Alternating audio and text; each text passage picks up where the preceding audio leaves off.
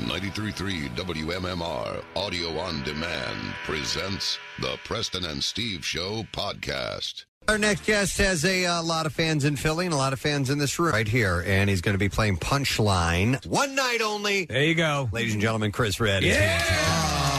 Yeah. What's up, everybody? How are you, man? I'm good. Tired. Tired? Yeah, y'all up early, man. Yeah. Bless y'all hearts. Each and every one of y'all individual barbecue eating hearts. We eat it early. Man. Yeah. We eat the barbecue early in the morning, man. I know. I was like, oof. I don't know if my stomach could do it. Take one bite and you'll be on board. Yeah. And I did. Yep. I'm lying night chat, but I'm taking something to go. It's a weird thing because so I'm up at 3:45 and on purpose. On purpose. Yeah, you kind of, and we all get up early, and so people come in and see us eating stuff like that. But it's your whole day gets screwed up because it's like our lunch is occurring hours before most people's lunch. Yeah, so it just wipes you out. But you're no stranger, obviously, on SNL. Yeah, that's known as one of the most rigorous schedules for putting a show together, for writing and all that stuff. But if you take your story back, you're from Chicago, right? Yeah, so I was born in St. Louis. I know I got to say that. Okay. And I was there for 7 years, and I moved to Chicago. But my family's from Mississippi, so they made sure that we were kind of raised out there, too. So Preston's from St. Louis. Yeah, I heard you were from St. Louis. Where at? Chesterfield, out in West County. Yeah. How about you? In the city proper, and then we went to St. Charles. Okay, sure. Yeah. And then from St. Charles, we went to the west side of Chicago, then the west suburbs. And then I went to the city. I would be in that close in St. Louis we would go to Chicago from time to time. I love that town, man. Yeah. Love that town. I love Chicago with all my heart. I have a special appreciation for St. Louis. I went to church with Ozzie Smith for a long time. Is that right? And he was my favorite baseball player because he flipped, which is not the right reason. Right. You know what I'm saying? For a kid. Yeah, you know what I mean? I'm like, yo, he's a baseball player and a ninja? Why would I not love that? Could have been the greatest shortstop of all time as well. Yeah, so, exactly. It's like, but I never leave with that. No. But you're right. You do remember those one that I remember for years and years and years. There was a guy, Ron Swoboda, on the Mets years ago who made a diving catch. Didn't do much else. Yeah. It was like the dude dove. Yeah, and it was it's like he could fly. It builds, and then he lands. It builds the legend. Yeah, I caught an Ozzie Smith foul ball. The only time I ever caught a foul ball. Yeah, it was Easter Sunday, like maybe 1990, something like that. He just it was screaming down the left, third base line, and I didn't actually catch it, but I knocked it down with my hands and then I picked it up. This story is breaking down the more you talk, man. He's like, I caught it. Wait, I didn't catch it, but I looked at it. I didn't see it. I wasn't there. It was on TV. Okay, we were listening to the radio. Right. It was a radio, not my radio. I was hanging at somebody's house.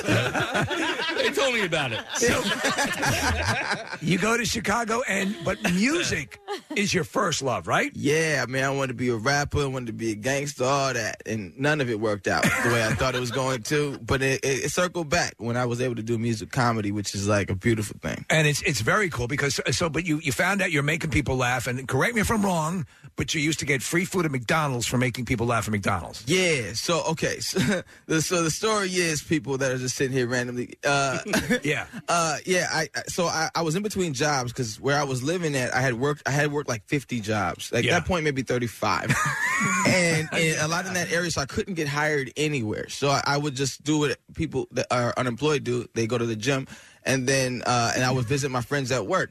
And some of my friends worked at McDonald's, so I would go up there and I would crack jokes for like maybe half hour, an hour sometimes, and they would just like give me free food every day. So I didn't know if I was hilarious or they just thought I was so homeless. Either way, it worked. It worked. You know what I'm saying? It surprised me because obviously, so you're coming in on the music side, and you hear a lot of people. I think there's a lot that the old joke is that musicians want to be comedians and comedians want to do music, and it goes back and forth. But the first time I started to see you, I'm like, this guy's got it, because you were just. I was drawn to you, whatever you were in, and we're big fans of Pop Star and Never Stop, Never Stopping. Bless y'all. Yeah, bless y'all. And Hunter the Hungry is just such a great character, and you're just so kinetic, and in that I think, but you yourself were not sure of your chops at that point, or did you? When did you make that fork in the road? When did you go the comedy way completely and just say, okay, forget music for now? Well, because I had put everything into music. Like it's kind of the only thing I had chased up until this point. It was like 20. I was 23 right then, and I had used my whole check yet again for another studio session, and I was like, I had like $25 to my name because it's expensive. A gang of songs. And I was like, am I going to just keep doing this? Yeah. Like, is this... Because I had tried so much. I mean, I tried hard, like unrelentingly hard. I don't think I said that word right, but... you said it right, yeah. But then I was like, man, I think I should just take a break and figure out if there's another route for me, which was the first time I had to be real with myself to take a step back. So I was depressed for a long time about that. And then like a half a year later... I saw a commercial for Second City and I was like, oh, maybe I could do this, you know, and my the legendary Second City. Yeah, so they're just running like open casting or what? No, there's the beginner classes where you can pay a lot of money to walk around a room with other adults and play pretend. Yeah, it's like you a tree now. All right, businessman, like a guy in a full suit. Yeah. Just being a tree, you know. And I was like, well, maybe that. And I know my parents did not like me rapping. They had to really warm up to that. And then when I went to visit them, I was like, yo, I think I'm gonna get into comedy. And my dad was like, oh, Second City. Yeah, that's cool. And my mom was like, another dream? You know, just go to school. Jesus.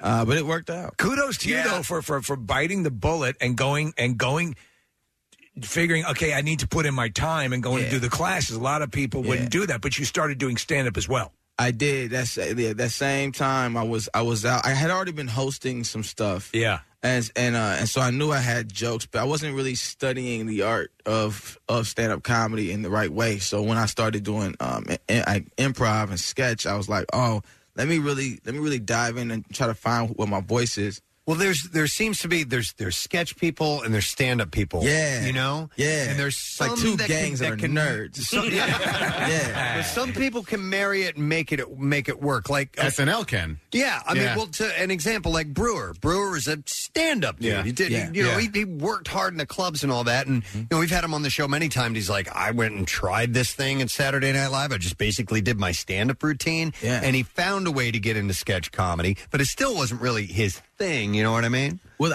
there are people that I loved coming up that could do it really well, like like Eddie, and Chappelle. So it's like those. I wanted to always be a stand-up that could act, because I love acting. If I didn't, I wish I didn't love acting as much as I do, because it would be way easier just to be a stand-up and not balance, especially in Chicago, because it's so.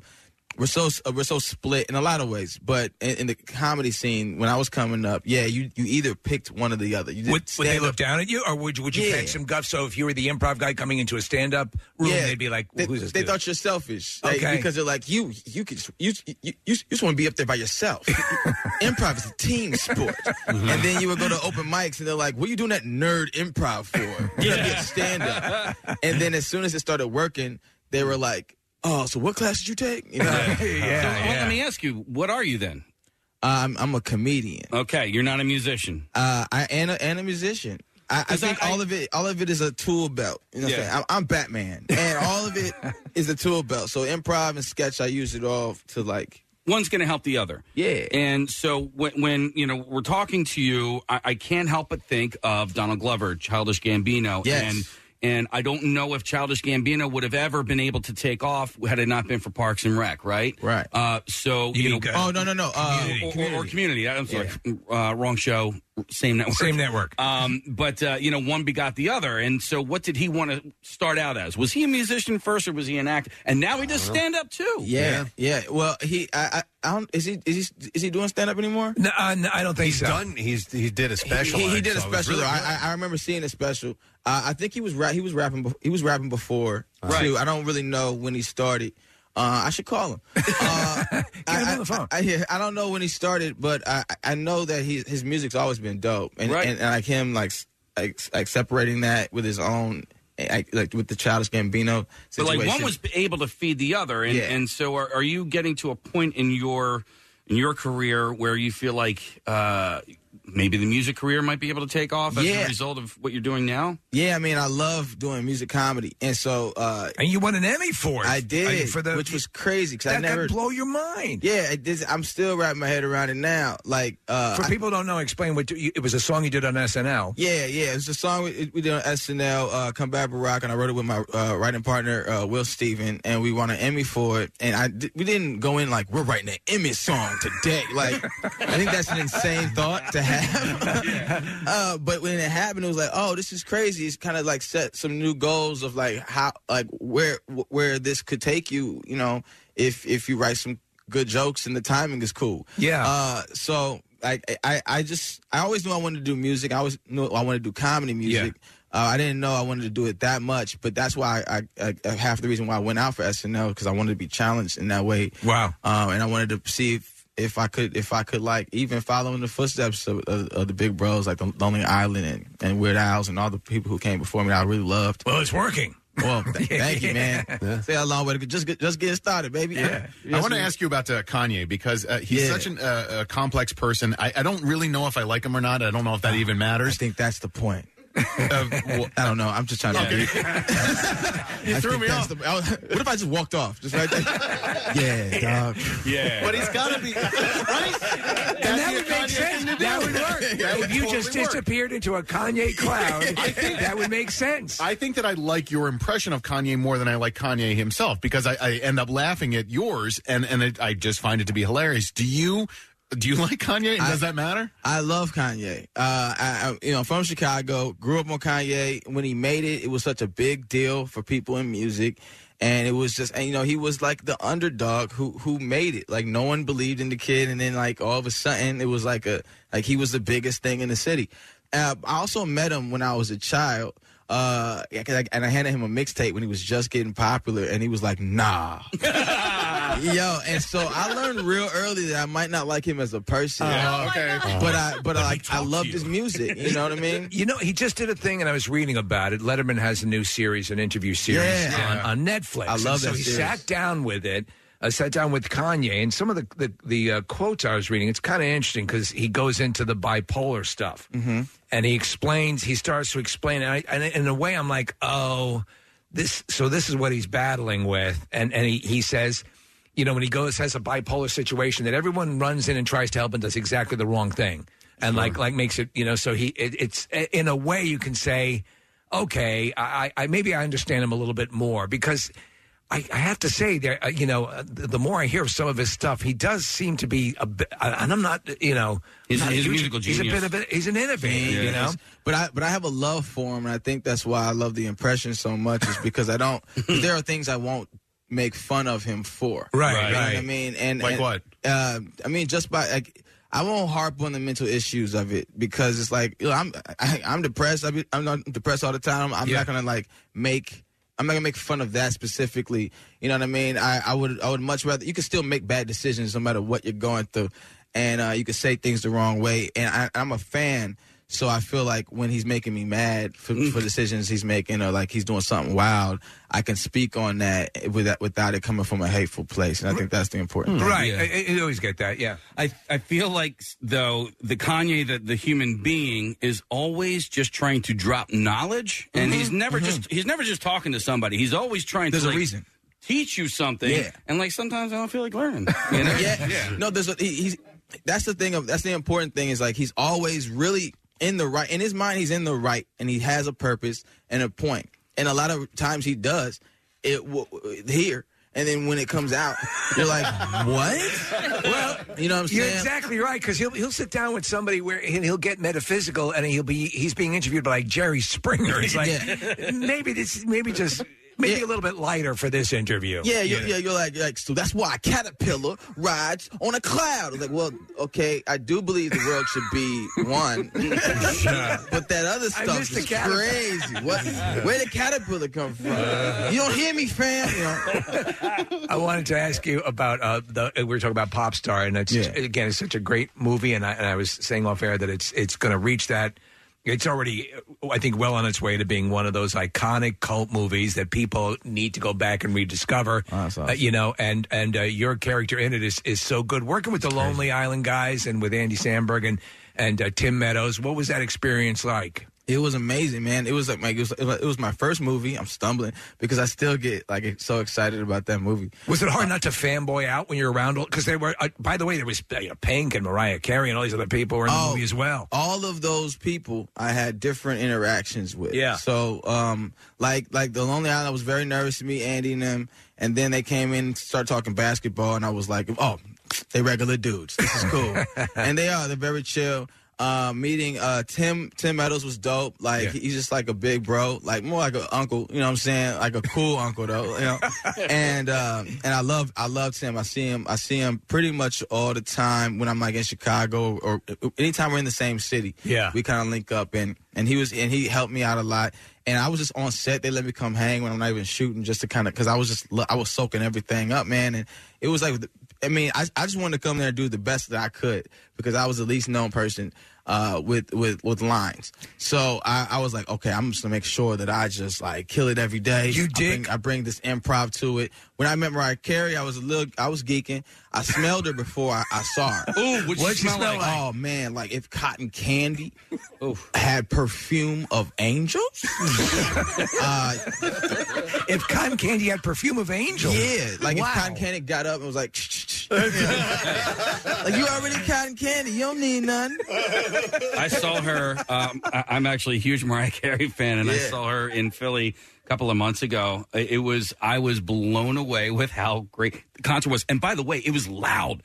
I mean, I started getting a headache by the end of the show because I was like, okay, I've been to rock shows that aren't this loud. It was awesome. Oh man, was she cool to you? She's amazing. Yeah. And she's like, she's from New York, so we just, you know, and I love New York. This was before I lived there, but I always wanted to live there, and so we started talking about New York and Chicago, and she was just like a cool, down to earth person, and that made her even doper to me. Yeah. The person who rocked me, I'm not like a huge fan person. You know what I mean? Right. So at least not in theory. So I never met people. So Theoretically, you're not. Yeah. I never. So when I met him, that's when I realized how much of a fan I was. And one day on set, Angelina Jolie came. Wow. Unannounced. And as soon as I saw her, I was like, oh, it's like a flash of all these things I've ever seen her in. I'm like, I'm a fan of this person. And I was going through set talking to everybody, and she showed up, and I clammed up. I couldn't think. And then she... Did you meet her face to face? Man, they sent her over to me because they saw me freaking out in the corner. I was just sitting in the corner just like, oh, man, Angelina Jolie is here. And the loudest person on set became the quietest person on set. I'm like, what's wrong with you? Like, Angelina Jolie is here. So she came up dressed real normal, brought her kids, and she came up and she was like, hey, you know where I can get some water? There was tons of people that their job was to do this. Yeah. So I knew I was being pranked, but I couldn't. She was just out, she's her. Yeah. And so I was like, I don't even know what water is. and I'm like, man, she thinks I have a real issue in my head. So face to face, though, is she pretty stunning? Oh man, yeah. And she was like casually dressed, and that's what made it cooler to me. That she was just like. She's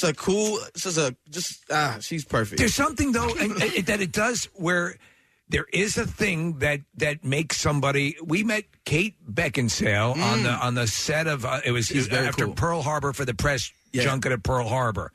And Preston, when she came over, we didn't know how to talk. Well, she's absolutely gorgeous. Yep. On top of that, she's very funny. Yeah. So she's so funny. Well, that's cool. Yeah, well, obviously, there was a bit of an SNL connection there as well. Oh, I wasn't even referencing that. I was just saying she's a funny person. Yeah. So with the show, with Pop Star, there's a sequence that just is hilarious where you and Connor for real are going back and forth, and he was set up on stage and. Did you improv that in the moment? You're admitting to doing it, and then you're denying doing it back and forth for about a minute and a half. So that was one of the scenes that was already done for the audition. Okay. And one of the scenes, I think that's probably the scene that got me the job. It's freaking hilarious. But it's still hands down one of the funniest things I've done. And just that, from writing it to just finding the game and just extending it. But I had so many. We did that for a long time. It was all of our favorite scene to do. And I mean, man, if you saw the outtakes, there's so many versions of that. Because I had 5 different ways I wanted to do it. And we played each and every one of those ways that day. But I was looking forward to that day, man, for a long time. We just had so much fun. It worked well. I wanted to ask you for the SNL audition, which is always a really difficult thing to do. Yeah. Did you go up and just do stand-up? Did you do characters? What did you do? When I was touring, I'm still touring. I don't know when I was, but like at that time, I was touring and I was doing a bunch of characters in my show because I do that anyway. Right. And I had a lot of stand up bits in there, so I was like, I just basically truncated what I do in my show, made it more character heavy, but like made sure that I had stand up bits in there that would set stuff up. Were you really sweating well. bullets? No, because it was my second time, and my first year was so hectic. Because somebody said I got the show and I didn't get the show, and so so I had to deal with this whole thing for like a year in Chicago, and so I was kind of like over it. And then they were like, "Yo, want to come back in?" And I was like, people had just stopped talking about me not getting this show, and then I was like, I kind of didn't want to do it, but then I knew in my heart I wanted to. So, sure. So when I came back in, I kind of had a little chip on my shoulder a little bit. I don't care how this goes. I'm me. But that helped though. It helped me not be so nervous about it, and I had just worked so hard over that year that I just felt good. Had a couple drinks. I would not suggest that if that's not your thing. I was in a place. I don't want to, and the kids were like, "Oh, that's all I need to do. Get hammered. Get real hammered and go in there and audition." Like, please don't do that. But I went in there and I just did all of my characters that I really wanted to do, and it just worked out. Excellent. All right, so you're in town basically for Roots Picnic, right? So you can expect we're doing some stand-up comedy. I know Black Thought's going to do some stand-up too. No kidding. And I'm going to be telling stories, man. I'm going to be telling jokes. I'm a joke teller. You know what I mean?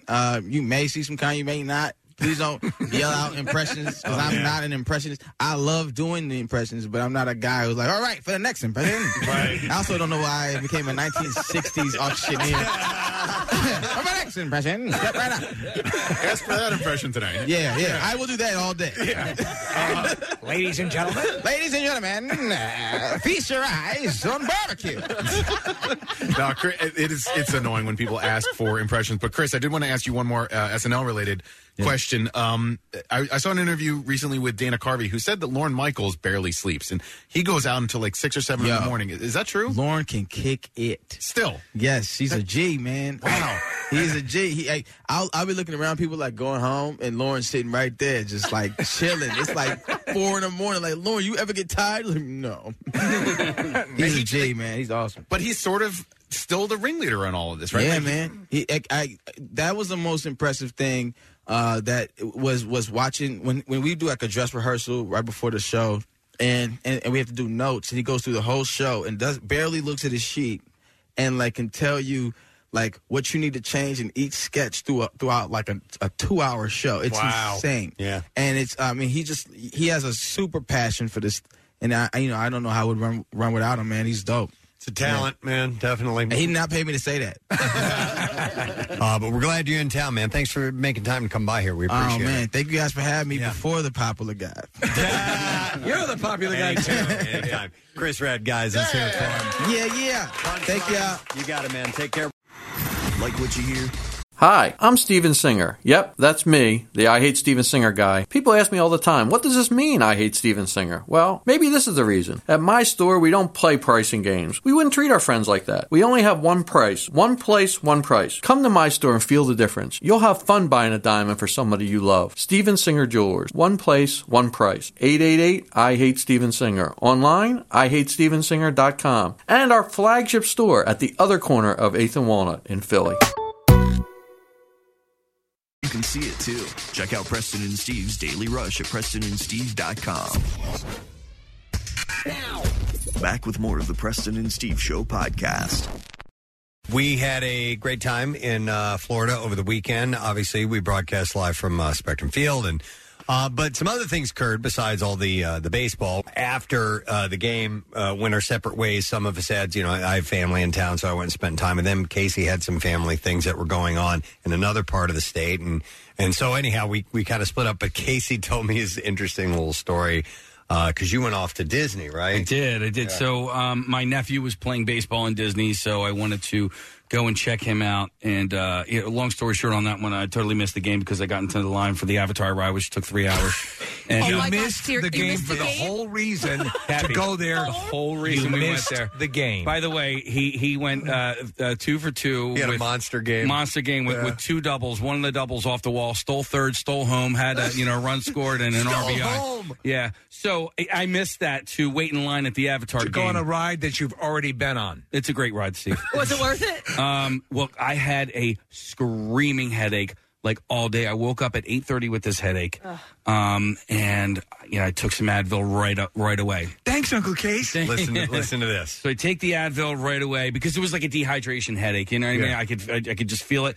And it wasn't working. So I'm slamming water, slamming Powerade, doesn't work. I get back to the car at the after we get done in Animal Kingdom. I'm like, I got to take more Advil. So I go to take more Advil, and it's at that point that I realized that the first time I didn't actually take Advil. I took Zantac, which is acid control. And I was like, oh my God, can you overdose on Zantac? You took 4? I took 3 of them, and you're only supposed to take one of those things, and they last for like a long time. Like the whole day they're supposed to last. But he thought he was taking 3 ibuprofen. Yeah, and Steve, I'm telling you, I couldn't, like, when we're walking in Animal Kingdom after the ride, it was a little warm. I'm like, I don't know if I can do this all day, man. I just, I've drank as much as I could possibly drink at this point. I just don't know if I can do this all day. Because, I had the rest of the day to go to, Hollywood Studios and all that stuff. And you didn't want to miss the game. And I had already missed the game.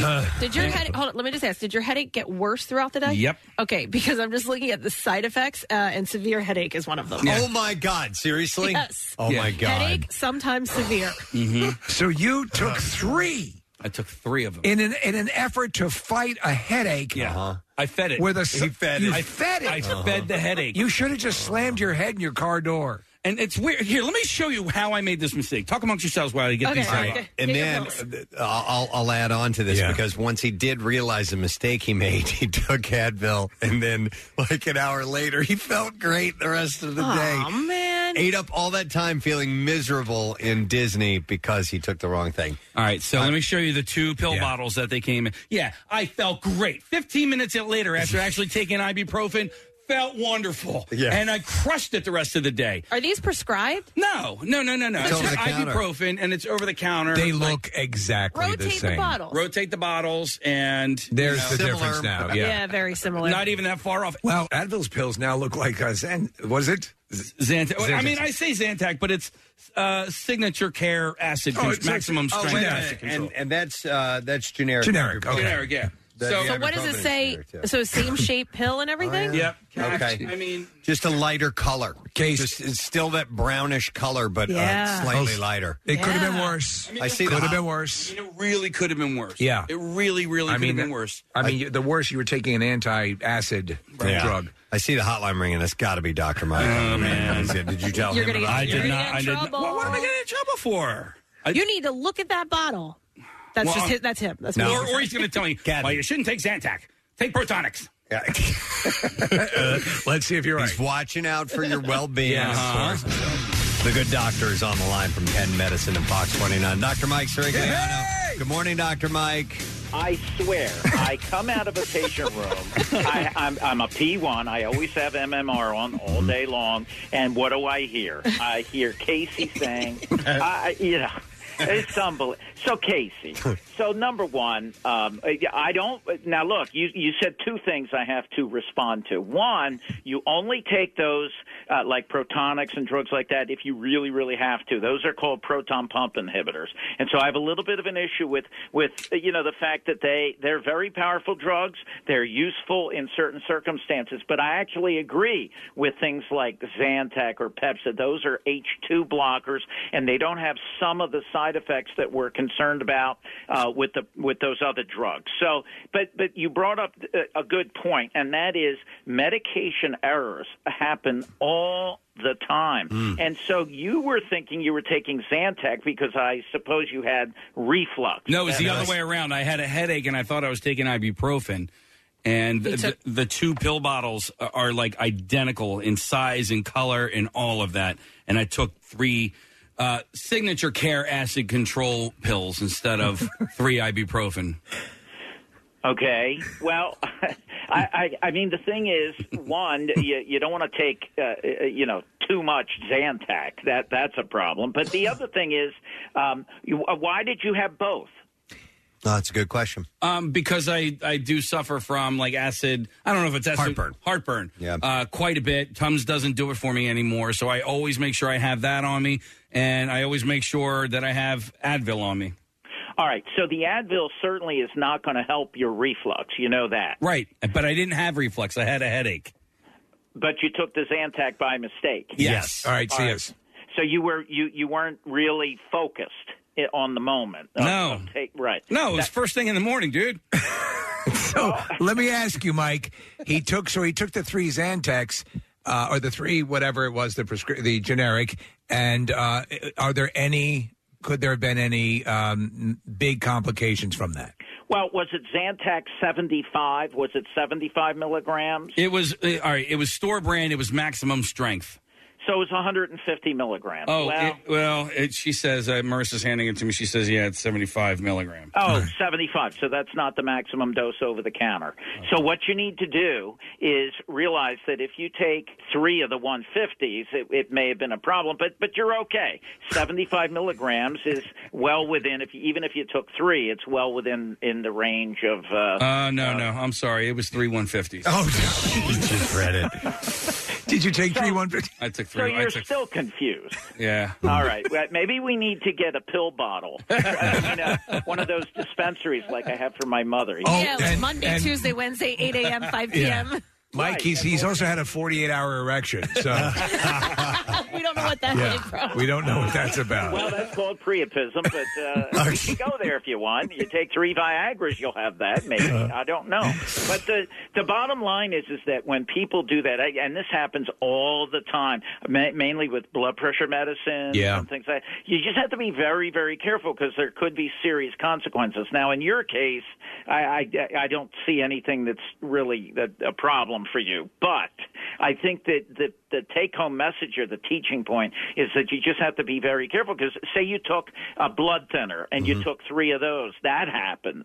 And so people need to realize you have to really focus on what you're taking. You can't be distracted. And certainly you need to, where they were actually in the pill bottles, you just didn't read the label. Exactly. Well, yeah, because I just saw the back of the bottle. They really look similar. I mean, they look. I'm surprised that there's not that much more delineation between the way these things are set up. Just on the industry side, that they would make sure that there was. I mean, I don't know how that's handled, but it would be so easy to confuse these. Well, and that's why it happens all the time, and that's why I wanted to chime in, because really medication confusion is a big problem in terms of when to take it, if you took too much. Sometimes you have to go to the ER. If you take too much of a heart medicine, you might need to go to the emergency room because you could end up with very, very low blood pressure. You might end up with a very slow heart rate. And in terms of blood thinners, you can bleed. Now, Mike, he did say he noticed an inflammation in his labia majora. Yeah. Well, I've heard that from him before. It's a common thing with him. It's a theme. Okay. Nothing to be scared about. You're right. Nothing to be concerned about. Okay. All right, good. Just be careful and listen. One other thing: if the reflux continues, Casey, then you need to consider doing an upper endoscopy because you could have a precancerous condition known as Barrett's esophagus. Yay! So you want to make sure if you have to take a lot of Zantac and you do it regularly, you need to see me. It's actually a good idea. Yeah. What's a lot? More than once a week. Oh, okay. Yeah, I'll come see you in a little bit.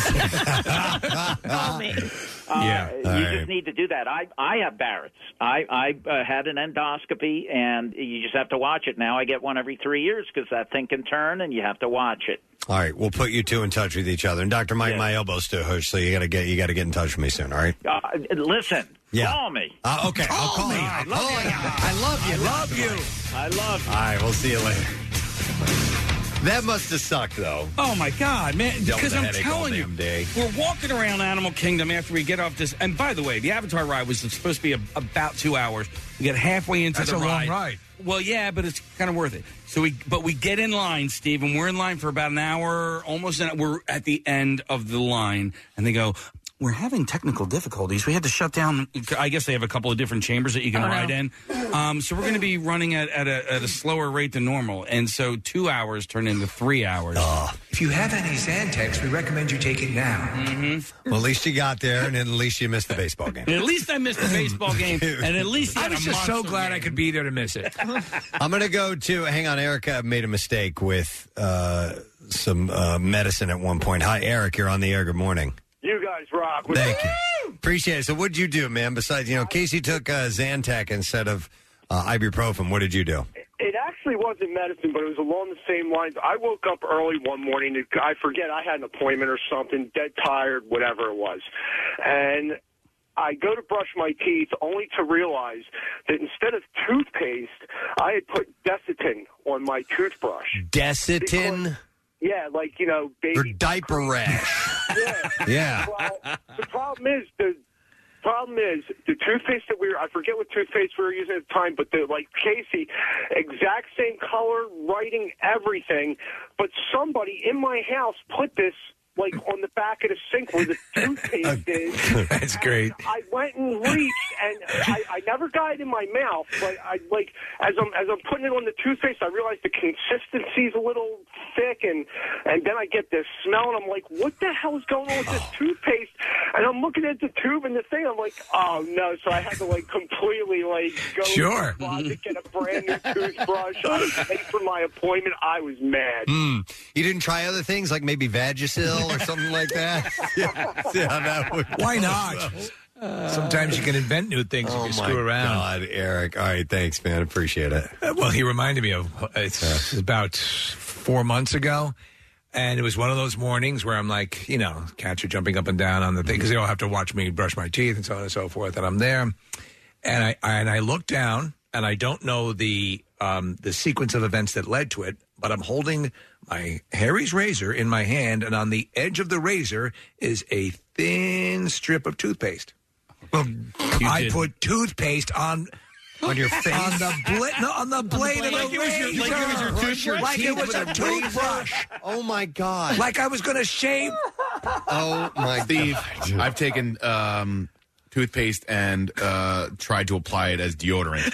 So I can relate. You just pick up the thing, you're in the bathroom, you're completely zoning out, and you pick up something that has to do with your cleaning or getting less smelly process, and then apply toothpaste under my arm. Because your protocol is screwed, or your methodology, or whatever in your mind, and I'm the most beautiful thin line of toothpaste across the edge of the razor. I don't think they make mousse anymore for hair, but in the do they? Sure. Okay, in the 1980s, it was that's what everybody did. And I one time I tried to shave with it. I thought it was shaving cream. Didn't work. Put it in my hand. It must have been early. And no, because when you shaving cream, when you kind of pat together, you kind of thicken it up a little bit. Yeah. And the mousse, your hand just goes right through it and just flatten out. And I'm like, what the hell am I doing? Idiot. Let me go to Lisa. Hi, Lisa. Good morning. Good morning. Sorry to bother you at work. It's all good, Lisa. What's up? So I'm at work one day, and my husband calls. He's watching my two younger kids who are 5 and 3 at the point, and he says to me, you have to come home. And I'm like, what happened? He's like, something's really, really wrong. And I'm going, what in the world happened, Ray? And he's like, I'm peeing orange. I'm like, oh, my God, I better come home. Something's wrong. And I'm a teacher, so I, leave my classroom. I get home. He's like, I don't know. I had this sinus infection, and I took a Sudafed. And I'm going, oh, my God, and this is the reaction from it? And finally, I'm like, let me grab the Sudafed so that I can bring it to the hospital with us. Yeah. And sure enough, it was a UTI medicine. Oh. Wait, what's that? What is urinary tract infection? Oh, my God. And it makes your pee yellow, bright neon yellow. God, that's hilarious. And did he have to worry about, and that's for women to take, right? Or does it matter? Yeah. Okay. It's usually for women to take, yep. and he is not a woman. Yes, yeah, that'll screw you up. Thanks, Lisa. Appreciate it. Good. Let me go over here to John. Hey, John. Good morning.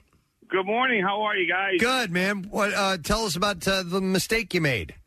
It wasn't medicine, but one morning the restaurant was opened up near me, and my wife wanted me to take my kids on job interviews because they were, needed jobs. Mm-hmm. So I was pretty hungover, and I just ran into her bathroom and did my hair and thought I was applying hairspray to my hair.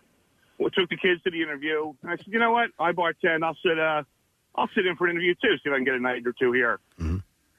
Little did I know, like I said, it was my wife's deodorant I put in my hair. Oh, my God. Spray on deodorant, okay. I was turning gray by the minute. I think I'm killing this interview. I'm like, I got this job. And here the guy was a good-looking guy, but bald, and kept saying, and just kept, looking up at my hair. I was like that Benjamin Button guy going backwards. Yeah, you're aging right before him. I go home, and I'm driving down 95 to go to my other job, and I look in the rear mirror, and I'm completely gray. I look like Phil Donahue. And I slammed the brakes on. I called home. I said, what the hell is going on? And my kid's like, Dad, we just thought you were turning gray. We didn't want to hurt your feelings. I'm like, and needless to say, I did not get the job. Right, of course. That's hilarious. Thanks, John. It was interesting. Couple of texts come in. Somebody thought they were using body spray, you spray all over. Sure. And they were using hairspray. Oh, my God. Oh. This stuff's like glue. Uh-huh. Yeah. Spraying your whole body like that. What's the weirdest thing you've used? Because when you run out of shaving cream. I use soap. I will go to soap. Yeah. You know what works is conditioner. Really? Yeah, if you've run out of shaving cream and you have conditioner, I actually use that on over the weekend in Florida. I used up some. My wife had this expensive moisturizer. You get in trouble? Oh, God. I hope she never mentioned it. It was from Joseph Anthony. I'm sure the stuff was crazy. And I'm like, will this work? And you're shaving. It's seems to work. But I smelled like lavender for a month. Right. I have Anthony. Anthony, good morning. Hey, good morning. What's up, Anthony? I'm a delivery driver, so I have insomnia real bad a lot of times. I have to take sleeping pills to go to sleep. Yep. So I woke up in the morning, I'm all groggy, I need something to help me with that. I didn't have coffee, whatever. So at that point, I would take B12 in the morning to wake up, But just like Casey, I'm just all out of it, whatever. And instead, I took sleeping pills in the morning before I had to go do my delivery gig. Oh my God, dude! What did you do? Yeah, I just beasted it out. A lot of times, you just got to beast it out, the life is like crazy. Did you just say beef it out? Like beef? Just ate it up, just went out and just did my job. You were driving around with sleeping pills in your system? Yeah, but, you didn't kill anyone. Man. I was good, though, I know my body. I went out there if I didn't think I could do it, Next time, call in sick if that happens again. Thanks, all right? Anthony. Appreciate it, man. All right, see you later. Beef it up, man. Yeah, man. I haven't heard that before. I hear you, roast beef. Let me go to Taylor. Hey, Taylor, good morning. Hi, good morning. Hey, what's up, Taylor? Hey, so I accidentally tripped on Tylenol one time. You tripped on Tylenol one time. Okay, what happened? Yeah. Well, I had taken too much. I felt really bad, so I was taking naps, and then anytime that I woke up, I would just take more, and I didn't realize that I almost took the entire container. You can OD on that. You can die. In fact, we know someone who did. Yep. Yeah. Yeah, I actually had to go to the hospital the 2 days after that because I wasn't feeling myself, and I felt like I was coming off of acid. And I went to work, and then my entire body felt like an icy hot, and I had to get one of my coworkers to drive me to the hospital. And it was really scary. I didn't feel myself until maybe 5 days after that. Yeah, that's you can do liver damage big time. Mm-hmm. Yeah, it was really scary. You're lucky. A lot of people think because it's stuff for your headache or just over the counter, okay, I guess I just keep taking it until I don't feel the. No. Yeah. You got to watch it. Yeah, most definitely. Mm-hmm. Yeah. Wow, you got lucky, Taylor. Okay. But was the trip fun? I actually kind of went on a date when I was really not feeling myself. Yeah, it was really weird. I wasn't acting myself, so I just don't remember if I had a good time. Well, you just beefed it out. Thanks. Appreciate it. I'll go next to Mary Beth. Hey, Mary Beth, you're on the air. Good morning. remember Aquanet hairspray? Yeah, the strongest ever. Yeah. Oh, yeah. Well, Mega when I was growing up, my dad, he never drank, and guess what happened the morning after he drank? What did he do? He sprayed the Aquanet under his arm and brushed with the Brill cream. Brushed with Brill cream. That's hair cream, right? Yeah. Yes, Oh, my it God. was. Oh, yeah. It's something like, he's been gone a long time, but that's one of those things that just makes you got to laugh and smile. Doesn't matter how long it's He been. must have had some like Bon Jovi pits, though. I mean, yeah. I just remember him go, "What the hell's going on?" I love it. Thanks, Mary Beth. This one I want to check out. I want to go to Frank. Hi, Frank. Good morning. Gadzooks. Gadzooks, buddy. What's your story, man? So I was using a nasal spray right before I was going to school. I was like, really late, so I'm hurrying. And I spray it in my nose, and it didn't feel even weird. I get on the bus, and my friend's like, dude, you got like a pink booger. What? So I start pulling it, and it's like a jelly. And suddenly my nose is completely clogged on the side. And then both sides start closing up. So I'm like, I can't breathe. So I go into school. I go right to the nurse. I'm like, I can't breathe. There's pink boogers. I don't know what to do. Pink boogers. Yeah, what turned out, they sent me to the hospital. I put my grandmother's, I forget the name of it, but it's denture spray. Like, oh my God, like a denture spray of some kind. Oh my God, yeah, that's essentially glue. Yeah, that's what it is. It's an adhesive. Yeah. Up my nose. So I was sniffing glue and like, seventh grade. Oh God, your grandmother's that's polydent wonderful. up your nose. I love that, Frank. I kept the booger. It's seriously still somewhere in my closet. Oh my God. Nasty. Of course, you got to keep something like that. Yeah, Thanks, keepsake. man. Something to give your grandkids. Appreciate it, Frank. Let's go to Toby. Hi, Toby. You're on the air. Good morning. Hey. Hey, what's up, Toby? So, my mother, who is sober, never drinks or does anything in her life, had a headache at my brother's wedding. She took 2 what she thought were ibuprofen, and they were 2 Oxycontins. Oh my God. Oh, Is my she God. alive? Yeah. Huh? Is she alive? She's alive, but she turned green and was acting like she was the drunkest person at the wedding. Wow. 2 Oxycontins. Oh, my God. 2 Oxycontins.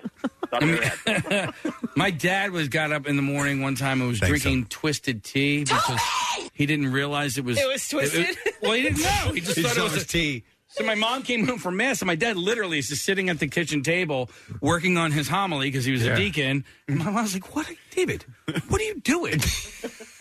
And he's like so confused because he's like, I don't know what you're talking about. I'm just sitting here working my homily, drinking some iced tea. That's like, it's like 7 o'clock in the morning and you're drinking alcohol.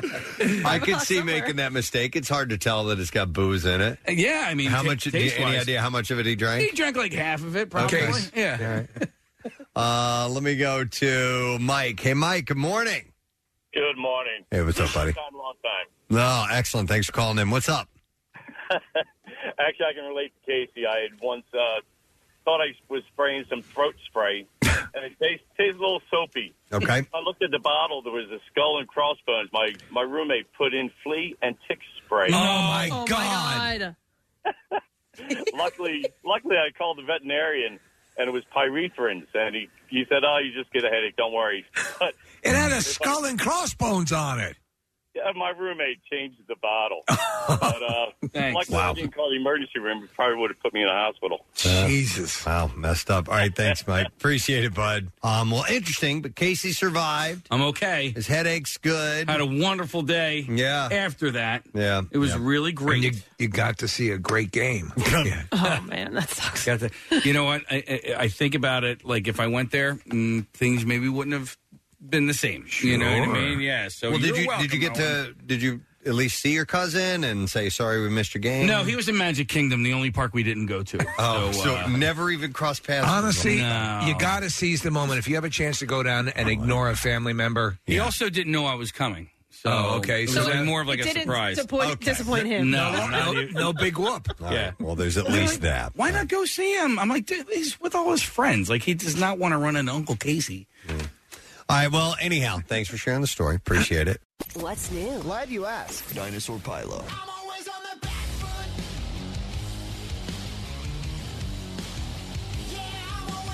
Godsmack. Under your scars, I pray. You're like a shooting star in the rain. The Struts.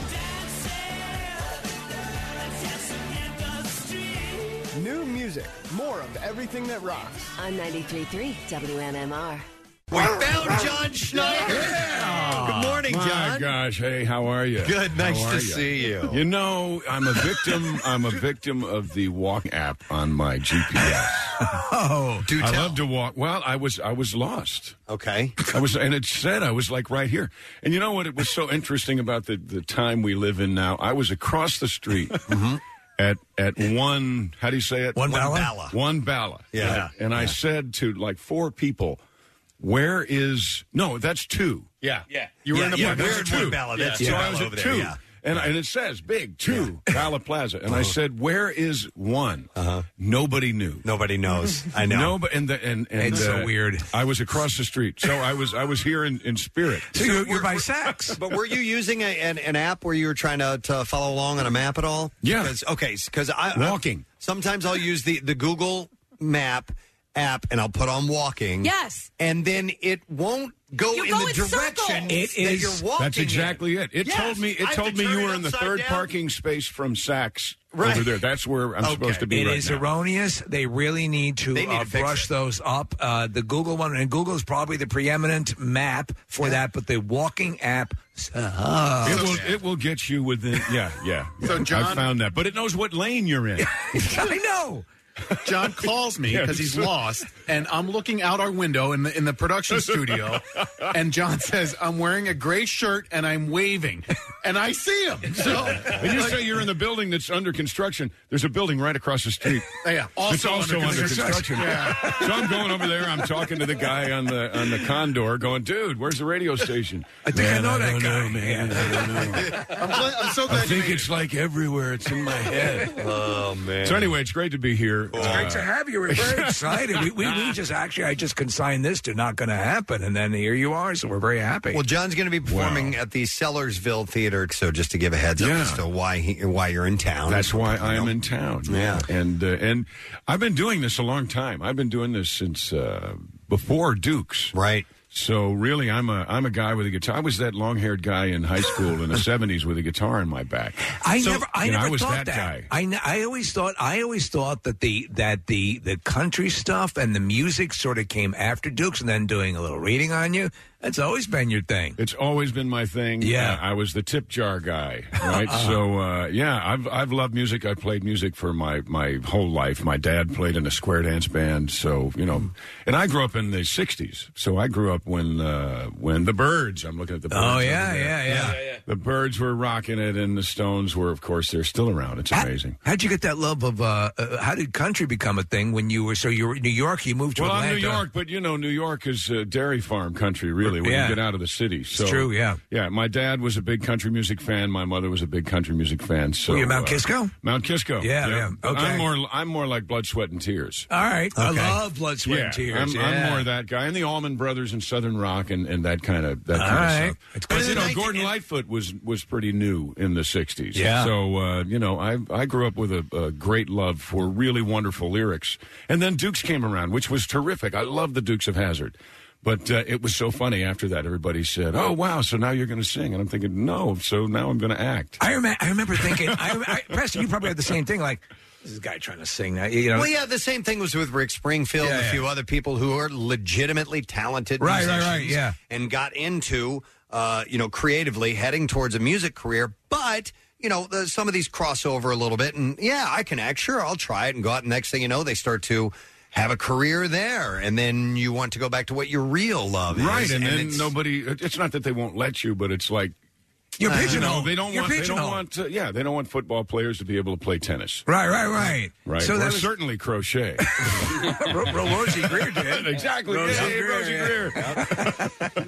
To that point, it's got to suck, but it's also a blessing and a curse. You're 17, right, when you audition for Dukes? Yeah, 18. 18, all right. Yeah. And you get it. I get it. Yeah, and I get it. And then the show is a monster, a Yeah. monster hit.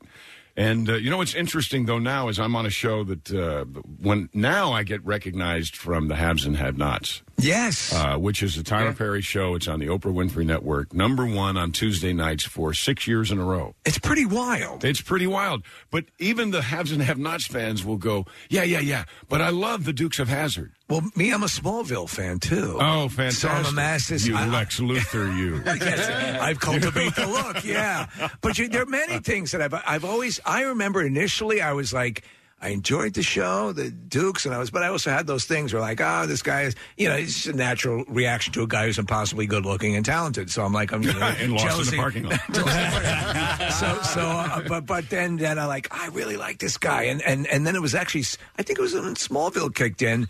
When you were just had such a good paternal quality to you, and I guess this guy can really act. He's good. I see it up on your screen right there. There you go. Yeah. Hey, it's interesting. Yes. I was going to say, now, Tom Wopat, who we had in the studio here as well, he sings. He does Broadway or, stage musicals and things like that.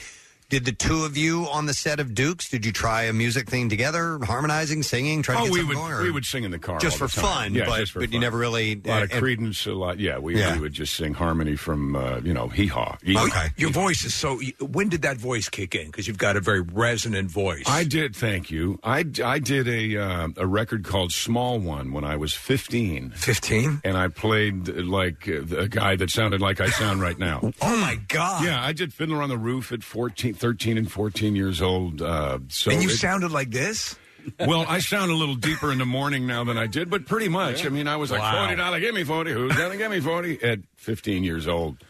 But the acting thing I find, you know Mount Kisco. So Westchester County, when you watch any of the cop shows and the kids have gone wrong because they're too rich, they say, well, they're from Westchester. Mm-hmm. Yeah. Well, that's where I'm from.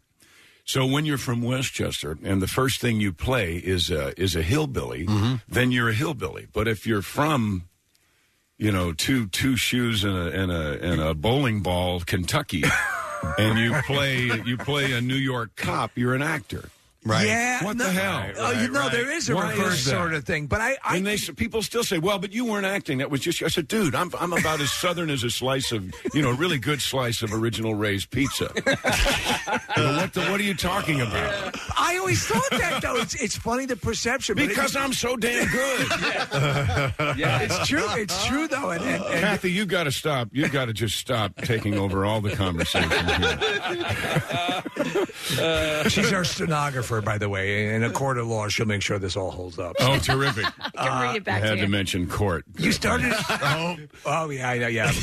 Well, listen, you're all good now, right? You brought it up. No, it's still going on. It's longer than the Civil War. Yeah. I know you decided you wanted to take time behind bars as opposed to paying whatever fine you were supposed to pay. If Absolutely. I recall correctly. Boy, you should have seen the look on his face.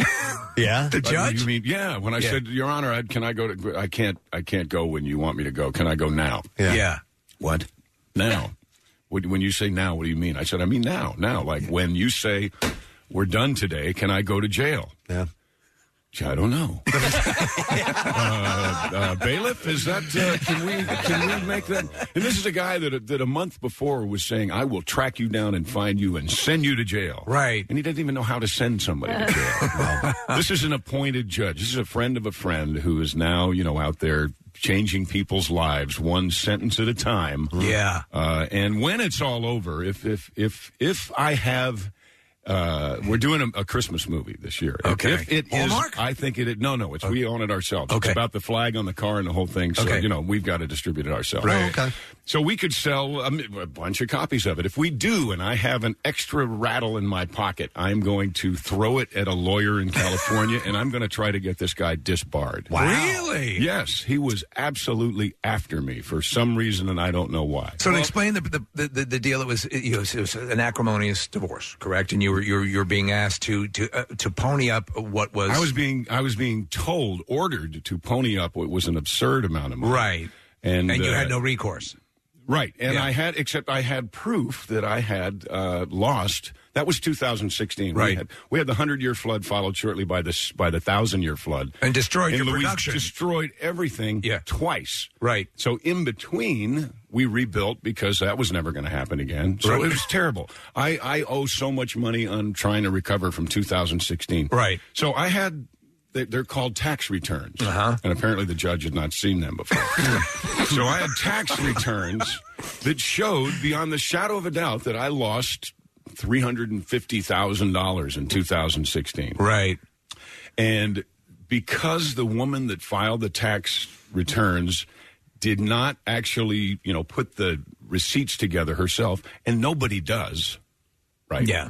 So her lawyer said, "Did you file the tax returns?" Yes. And they what do they show? They show Mr. Schneider lost $350,000. Let me ask one more question. Did you put the receipts together? No, I did not. It's hearsay, Your Honor. She has no way to authenticate those receipts. This is what he said. This is why I'm going after him. Yeah. Counselor, people lie on their taxes all the time. Sustained. Wow. So I went from being a guy who lost $350,000 in a year and had nothing, certainly no ability to pay $19,000 a month in temporary spousal support. Hello. To a guy who had millions of dollars and just didn't want to pay. Pony up. Yeah, and that's why I went to jail, because that's contempt. If you can and don't, that's contempt. I thought I proved, and I still believe that I proved, because I know I was there, I couldn't do it. It's a nightmarish thing to be. It's got to be also a soul-sucking thing to go through, because I saw a picture of you. You were standing, I forget, a reporter maybe from Extra or something, standing by the property that had been leveled like twice from the storms. It was terrible. Yeah.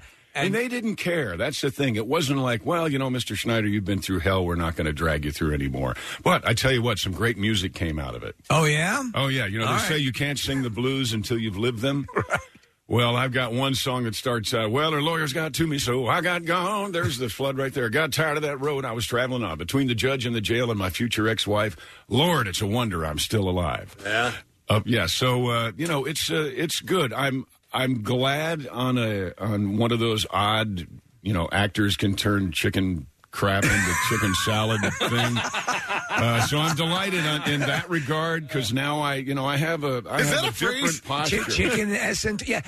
Let me ask you, have you always been, because every time I've ever seen you interviewed throughout your entire career, you've always been very candid and very self-effacing. Is that something that you've always? I mean, is that your way, or you just? It must be. It must be. I don't even know what that means. No. Yes, that is that. Yeah. I think if you're awarded with celebrity of any kind, that you need to be a real person. Yeah. And you need to be whoever it is that.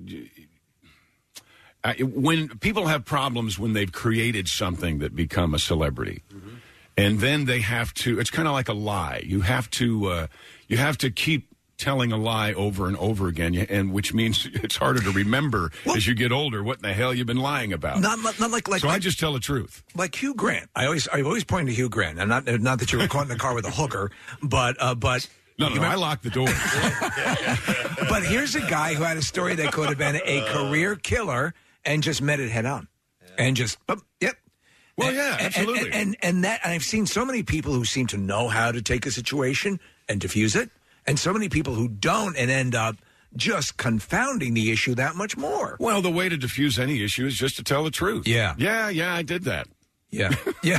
Right. And then what are you going to say to that? Yeah. How can you possibly have a problem with that? Right. Although in court, I was the same guy in court, and it bit you in the ass. Well. It's for a short amount of time. It is going to bite him in the ass. Okay. And it's bit her in the ass, because there isn't anything. And I got a great quote out of it. You cannot, and because he said, well, counsel, you can't get blood from a turnip. That's what he said to her. And I said, that's true, but you can't apparently throw a turnip in jail for not bleeding. If I may geek out for a second. Yes. I follow you on Instagram, and I posted a video of Tiger winning the Masters back in April, and for whatever reason, you saw it and you liked it.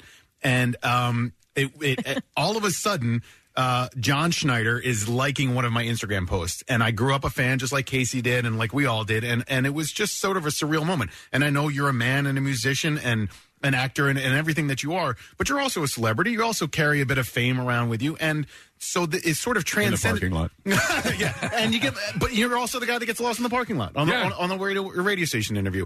But since then, I've really admired how you interact with your fans and following you and seeing not only your music career, but also just the way you've embraced the history with the Duke Boys and all of the conventions that happen and all of the things with the General Lee. It's really cool. And so from a fan's perspective, it's neat to see somebody embrace who they are and not shy away from it. Well, thank you. I mean, like Popeye, I am what I am. Yeah. So I love Dukes. Excuse me. I love the whole notion of it. We did this movie, Christmas Cars. There's an event happening this weekend in Virginia that I'm not at because there's a bit of a rift now between Ben.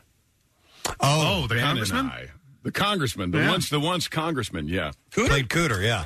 Yeah, and so you didn't really bring that up, but I'm going to bring it up because I'm self-effacing, and I want to because people are saying, "Hey, how come you're not out there?" Well, number one, I wasn't invited. Yeah, okay, and number two, there was an event. People approached me about doing 10 shows with my new record. With the Odyssey. And they said, we're going to have you. We love your music. We want you out there. And so that was the worm on the hook. I bit, and then they said, hey, wouldn't it be cool if we brought Tom out? And it was like, well, but that's kind of creeping into a different thing. Right. You just rub my back saying you love my music. And now it's... And then, so I said, well, okay, because we do music together, and I loved it, and I love Tom. And then all of a sudden the ads came out, and it was the Dukes of Hazzard reunion. Oh, man. Yeah. And then... It was sold to you the wrong way. It was, and it was Tom and I. And then the visual ad, the commercial came out, and they took the flag off the car. Okay. And I said on my candid thing, I said, guys, look, it's not about the flag. It's about the General Lee at this point. And I've got fans for 40 years on this show, 40 years. And if I do something where you don't have the balls to keep the flag on the car, if I do that, then they're going to turn on me. And I'm going to turn on me because that's not right. So no balls, no bow. Right. Yeah. I like that. And so I bowed out of it. Okay. Tom did it, and the very next thing, and God bless Ben Jones, but there's a little Hugh Grant in the back seat here, right? And so he went and he did it, and he tried to make and he brought a whole bunch. He tried to save the day, and he tried to make it look like I was wrong. That no, of course the flag's on the car. No, I saw the commercials. I have the commercials. They took the flag off the car. So I have a problem with him going in and supporting that group. Right. While, now, if he said, I understand, John, but, a buck is a buck and we got to do it, I'd say go with God, absolutely. Yeah. But don't try to make me look like the bad guy, like you're coming in and saving the day, and I'm wrong, because I'm not. Right. Tell me they brought in Coy and Vance, and I will absolutely flip my lid. Well, Coy was there. Vance has passed. No, I didn't know that. Actually, Coy, funny story about Coy, quick. You guys are looking at your watches. I'm sorry. No. Coy is Byron Cherry, and Byron and I'm from New York, but my mom worked for IBM, so I spent my 3 high school years in Atlanta. And Byron Cherry and I would go out and audition for the same thing all the time. Oh, no kidding. And occasionally we did commercials together. We were great friends. So before Dukes happened, Byron Cherry and John Schneider were best friends. And when Tom and I didn't come back, we never walked off. We didn't come back. There is a difference. Was that over merchandising? Yeah, it was over merchandising. Okay. It was over accounting. So everything is always over accounting. And studio accounting is miraculous in its magical way. Well, and this was like shoeboxes and pieces of paper. This was before spreadsheets, before Excel. It was 1978. 1979, 80, 81. And you guys were all over the place, and you felt you weren't getting a chunk of the change. Well, we were supposed to get a split 6%. Yeah. And they grossed $230 million, according to them. Christ. And, we made like $60,000. Yeah. And so anyway. So Coy and Vance, they replace you. Well, they did, but Byron, as soon as we didn't come back and it looked like they were going to do the show without us, I said to the casting folks and to my friends, they were friends at Warner Brothers, I said, hey, there's a guy in Atlanta named Byron Cherry. If you want to replace me with somebody who will be fairly indetectable, go find Byron Cherry. And he had already auditioned for them, and then they did this big show about thousands of people, auditioning for Dukes and all this kind of stuff. And who did they wind up hiring? Byron Cherry. Who's the one one of them ended up in the movie Liar Liar? Isn't he the guy with the philandering? I don't know. Was that? I'm not sure, because the other one, Christopher Mayer, passed away. Okay, really, really early. I don't know that Byron was in that. I'm not sure. I cannot either confirm or deny that, Your Honor. So in that case, though, you had character. Get off her, actors. Your Honor. Great character. Your actors. Honor, get off her. Oh my goodness! You had Denver Pyle. You had Sorrell Brook, right? That was his name. Book. You had Waylon From Jennings. New York. Did you get to meet? Oh yeah, I hung out with Waylon a lot. He was great. As a musician, that must have really. It was tremendous. Rocked your world. Yeah, it was great, and he was a terrific man. Yeah, and he was the outlaw and all that kind of stuff. But he had first time I met him, he pulled this little piece of paper out of his wallet that a young man had given him. Give this to Bo. So here's like the raunchiest, biggest outlaw in the history of country music, and saved this little piece of paper so that he said, I want to make sure, Hoss, that I did what I told this little fella I was going to do. So he gave me that piece of paper, and I thought that was really That is cool. That is cool. Yeah, and he wasn't sleeping a lot in those days, so he kept his word to that little fella, and that's meant a lot to me the whole time. By the way, we've confirmed Christopher Mayer was in. He was. Yeah. Okay. Yeah. There we go. There we go. So there's all the weird stuff that pulls it all together. Yeah. So from that, obviously, Smallville. We wanted to ask you. Obviously, you did other things as well, a lot of appearances on different shows. Smallville, we've been talking about recently. We have to ask you about this because I don't know. Allison Mack, that whole Nexium thing. Yeah, that was wild. Did that blow your mind? Absolutely. I've known Allison for a long, long time. Seemed like the sweetest thing. She is. So she has to have been deceived in some way. Right. And I mean completely. Like a real culty. Completely. Yeah. Absolutely. There is no way in the world that Allison would do anything willingly wrong. Yeah. Because, like I said, we started, in 2001? So there's just no way. So she had to have had the wool completely pulled over her eyes. Because I remember when the story first, because I was a huge fan of the show, and I said to Preston, that's like the All-American Girl Next Door. Yeah. That she would be doing that. But this whole... I'm not even sure what that is. I've tried not to read. I mean, I read a little bit about it when it first came out, but I'm not sure what she's been accused of or Well, she turned evidence against the leader of the Nexium cult, and that's why I think she's gonna get off with a lighter situation. But this was the guy who was, bringing these women in, and they were branding them and all this stuff, and it was just weird. Yeah, you've had so many cast mates and members over the years. It's, how can you keep up on what everybody's doing in their spare time? Well, right? Exactly. You've got parking lots to wander around. I've got parking lots. Well, I've got apps to follow. I have an app, by the way, the John Schneider app. Get the John Schneider app. Oh, really? You will never be lost in a parking lot again. Get the John Schneider app, and all of your troubles will be gone. Well, we and as some viewers of mine, because I'll sell you stuff. But it's good stuff. We as viewers of TV shows have this, kind of fantasy that the people that are on these shows are together all the time, and they know it's just everything. The way, it's what we want to think. Yeah, it's what we buy into. Yeah. So. Well, Tom and I talk quite a bit. Wopat and I talk a lot. Is that over? What's that? Is that over now with this the car show thing? No. I don't know. I don't blame. The only person I have any animosity toward is Ben. Okay. Because I think he owes me an apology. I really do. And he thinks I owe him an apology. But that's just kind of how that is, and it's been like that for a long time. All right. Okay. Yeah. But he was not very welcoming when we came back from our what we call the strike. Oh, really? Anyway, yeah, which to me is sad because I've known Ben a long time too. We did a movie called $1 Million Dixie Deliverance. $1 Million Dixie Deliverance. Yeah, for Disney back in 75, I think it was 75 or 76. But there's people who have a political nature, and people who are excellent at debate. And I've never met anyone smarter than Ben. The problem when you are so incredibly intelligent and you are so incredibly articulate, and you have the ability to peel the artichoke Yeah. So that other people can go, wow, I never thought about it like that. Is eventually you start believing your own bull crap. Yeah. And that, I think, politicians who are crooked don't believe they're crooked. They think they are doing it for the greater good. A la Boss Hogg. Yeah, exactly. Exactly. Boss Cooter Hogg. And there's, so there's some of that. So I don't blame him for it. No, but I I do wish there'd be some looking, some soul searching and go, because I've done this. I've just had a line. Johnny Lee plays the balladeer. Excuse me, in the movie Christmas Cars we just did. So the balladeer is what Waylon did. Yeah. So Johnny Lee is saying, well, old Denver don't know what he's going to do now. Yeah. Right. And at one point he says, folks, I know because I've tried. No matter how you prepare it, crow never tastes good. Yeah.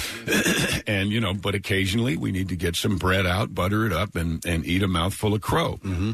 And I've done it a lot in my life, and I'll do it again. Right. But I think it's, I think it's Ben's turn at the Crowbarbecue right now. Yeah, it's the Crowbarbecue. It's sage advice. I've seen, in this day and age of social media, I see so many people who are blatantly wrong about something, but they're just not going to give up on it. They're just because their pride keeps them from saying, what? Yeah. I made a mistake, and I was wrong about that. There's a Waylon said in Dukes, pride is a terrible servant. Yeah. And it is. So, you got to figure out when you are on what side of that you're on. That's why it's always wise to not be the first to be outraged by something. Let things breathe, find out what really happened, and that's kind of the way to go about it. Yep. I wanted to ask you about you because we got you here. We're going to ask about everything. Damn it, Dancing with the Stars. You were on with a. That's all I got. What was the experience like that? You were on actually. Awful. The season was God awful. No, He was great, on the but it season was with like- Nikki Glaser. Yeah, it was like hot yoga for 10 Was weeks. it? Yeah. It was. I lost 26 pounds. It Whoa. was hell. Who was your partner? Emma Slater. Okay. And it was great, and it was hell. It's Super like- hot. It's like a great workout. Yeah. Yeah. But it's like a great work. You dread it, and yet you enjoy it while you're doing it, and you love it when it's over. How many weeks was it? It was 10 weeks, including rehearsal. I think I got the boot on the seventh. That's week. not bad. It's not. It's not. No, Yeah. not bad at all. Yeah. With some great people. Milo. I can't remember Milo. Gosh, the Disney. What a great young man he is. The world would be a much better place if we have more kids like him. He's in the zombie movie, isn't Yes. he? Oh my gosh, what a great guy. DeMarcus Ware, what a wonderful piece of crap. gentleman. I hate that guy. Yeah. Well, Play for the Cowboys. Yeah, hey, DeMarcus, come on in. We have a surprise for you. Right, all the way from Denver. Come on in here and kick his ass. But yeah, it was a great experience, but it was hell. And now that I'm part of really a small group. Yeah. They've done 27. I don't know have they done another season since then? I don't know. I think you're 27th. 27th, yeah. I don't know that they've done a 28th yet. Did they reach out to your agent and approach They you? did. about They it? had for years, and I didn't want to do it because I'm not a dancer. And it was like, I told you. That's what they want. No, but I did great. I thought I did great. You got it. I loved made a good it. run. Nikki Glaser was out after the first, and we had her on the show, and she's like, I don't know what the hell happened. Yeah, it was, and I'm not sure what happened either after how it turned out. Yeah, right. Because, there were some amazing folks on there. Yeah. And I was absolutely outside of my comfort zone, as were many of the people. Juan Pablo was unbelievable. Milo was unbelievable. The young lady, oh gosh, forgive me, I can't remember her name right now. Is that does Mary all Lou the Retton? social Mary Lou Retton, My yeah. gosh, she did it on a broken foot. Does it kind of suck though that you have people who come from basically worlds that are direct they're even dancers. They come in there as dancers and they have the competing. It's really a lot of it is a popularity contest, isn't it? Huh? Well, I don't really now how it turned out. I'm not really sure what it is. Yeah, because it's supposed to be a split. The judges and the viewers are supposed to be split, basically 50-50. At least that's my understanding. I read the fine print. Right. And you're a lawyer now. And I know that's right. Trust me, I'm a lawyer. And I know for a fact that the person who won had the lowest scores of anybody with the judges. Right. But was the most popular with the viewers? Yeah, but that still should. I mean, no matter what. Who's rigging this thing? If it's 50-50, then there's something wrong. And I'm not saying, I'm thank God I lasted as long as I did. Yeah. But there are people on there who should, I think Milo absolutely should have won, without question. Yeah. And I think, I'm not sure if it was a bigger shock that the person who won lasted past the first night or that they won. But I think it's a devastating blow to the show. Huh. I really do, because you look at all of us on the steps when it was announced, and we're all like, and the winner, and we go like, really? Talk about somebody who won the humility award and wears it on his forehead. Okay, enough of that. There you go. I wanted to. We were just talking about. You know who you are. About people, fessing up, eating crow, as you were saying. I have a caller on the line. Yeah. Who wants to confess something. So I'm going to go to Chris. Hi, Chris. You're on the air. Good morning. Oh, I can't believe you let me do this, John. I have to apologize to you. Back in 1981, a bunch of us were on a senior trip down to Disney in Florida. Yeah. You were sitting on the lawn in front of, I guess it was Snow White's castle, with a bunch of girls sitting around you, and you were playing a guitar and you were singing to them. Yes. There was a big wrought iron fence keeping everybody off the lawn while you were doing what you were doing with these girls. The girl I was walking with wanted your picture so bad, she was crying and screaming and shaking. She couldn't get your attention. I said, get your camera ready. Why? What are you going to do? Get your camera ready. I said, get your camera up, and I yelled, yo, a-hole! And everybody looked at me, including you, and the girl yelled at me for calling you an a-hole instead of taking your picture. So I want to apologize to you for that. You don't remember that, do you? Oh, my God. No, I remember that. Ricky Schroeder was on that show, too. Yeah. No, I remember. Because we were actually filming a television show. I wasn't. You made it sound like I just was like picking up chicks at Cinderella's castle. You were cruising Disney? That's okay. Well, I'm sorry you didn't get your picture. That's. But what a great story. What a great reason not to get your picture. Well, Chris at least apologized. Yeah. That's Thank cool. you for that. You've I inspired appreciate it. people You may digest the crow and go with God. Getting back to contests and game shows, there was a show that I think you would be great for called The Masked Singer. I don't know if you saw the first season of that. I think, on Fox. I think they asked me to do that. I was touring. Okay, but I'd love to do that show. I couldn't believe how much I loved it. When I saw the commercials, I'm like, okay, I'm going to take this one out for a spin, and then I was hooked. It seems like a great idea. Yeah, it seemed like a great idea to me. I'd love to do that show. But now people know. Speaking of the music, yes, they know the damn secret now. You can't do it. You're doing a little research on the music stuff. You've done well in the music industry, in the country music industry. I read an article in Billboard that said of all the TV, thinking about TV guys who then sing, they don't think about it the way. As far as charting and as far as sales and as far as number of records, I'm like I beat everybody to and death. consistently, which is pretty cool. Well, I love music. Yeah. I didn't take up music because I thought it would be cool after Dukes of Hazzard to do music. It was like we said, it was going back to my real love of music. And I think people can tell. They can tell when you're lying, and they can tell when you absolutely are head over heels in love with what you're doing. And I love playing music. Right. And the music that I pick, I co-write some of the stuff, but I don't write all this music. I find it. And I'm really, really good at recognizing a great song, a great melody, and a great lyric because of my musical theater background. Same thing with Wopat. I know a great lyric, not a good one. I know a great lyric and an exceptional lyric when I hear it. Yeah. You're John, holding your finger up. John's going to be. You may use the restroom. Thank you. Tell us about this project called the Odyssey. You had mentioned it earlier. Yeah, the Odyssey. We did 52 songs, and we released a song every Tuesday of 2018 because I'd been out of music for a long, long time. So what the Odyssey project is, it's songs. The older you get, the more I realize that things that feel good feel better, and things that hurt more. So they're not songs about like casual love loss. They're songs about grief. They're songs about joy. They're songs about dreams, and it's just a great album project. That's a lot of songs. It is, but something that I was so delighted to hear. Because I recognize a great lyric, when I was working with MCA, I had the number one songs and things, but the word on the street, come to find out, was that John really knows a great song when he hears it. Yeah, So- you had an ear for it. So yeah. So when Keith Stegall is writing a song or any number of amazing songwriters, they want me to hear their songs because a lot of times people will hear a great song, especially. I don't want to rag on young artists, but young artists have a tendency to do more ditty kind of, Red Solo Cup song. Not that Toby's young by any means.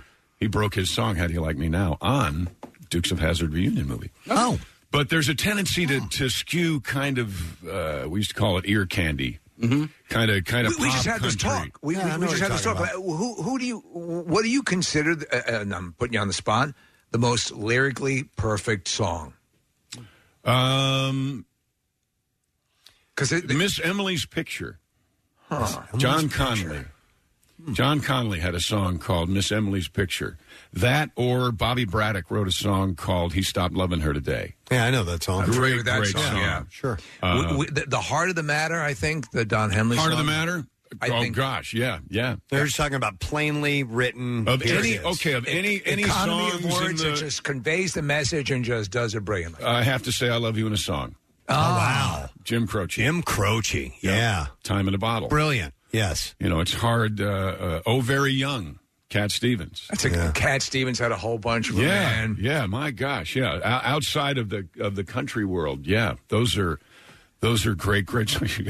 Yeah, we had talked about Center that. of the Mind. It was Tom Petty, I Won't Back Down, that we were Consider talking the- about just. Oh, yeah, Won't Back Down. Just says it plainly right there. It's right. It's right there. You Yeah. go and come with us and find the pleasures of the journey to the center of the mind. Come along if you care. Come along if you dare. Wow. Come along to the landing side of your mind. This is Ted Nugent. Yeah, it is. Yeah. You're right. The Amboy Yeah. Dukes. Yeah. So again, That's good lyrics.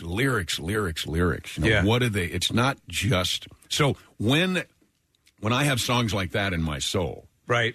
When I have God Bless the Child as my, and the David Clayton Thomas version of that, as far as what a country blues, I'm talking about grief, talk about joy.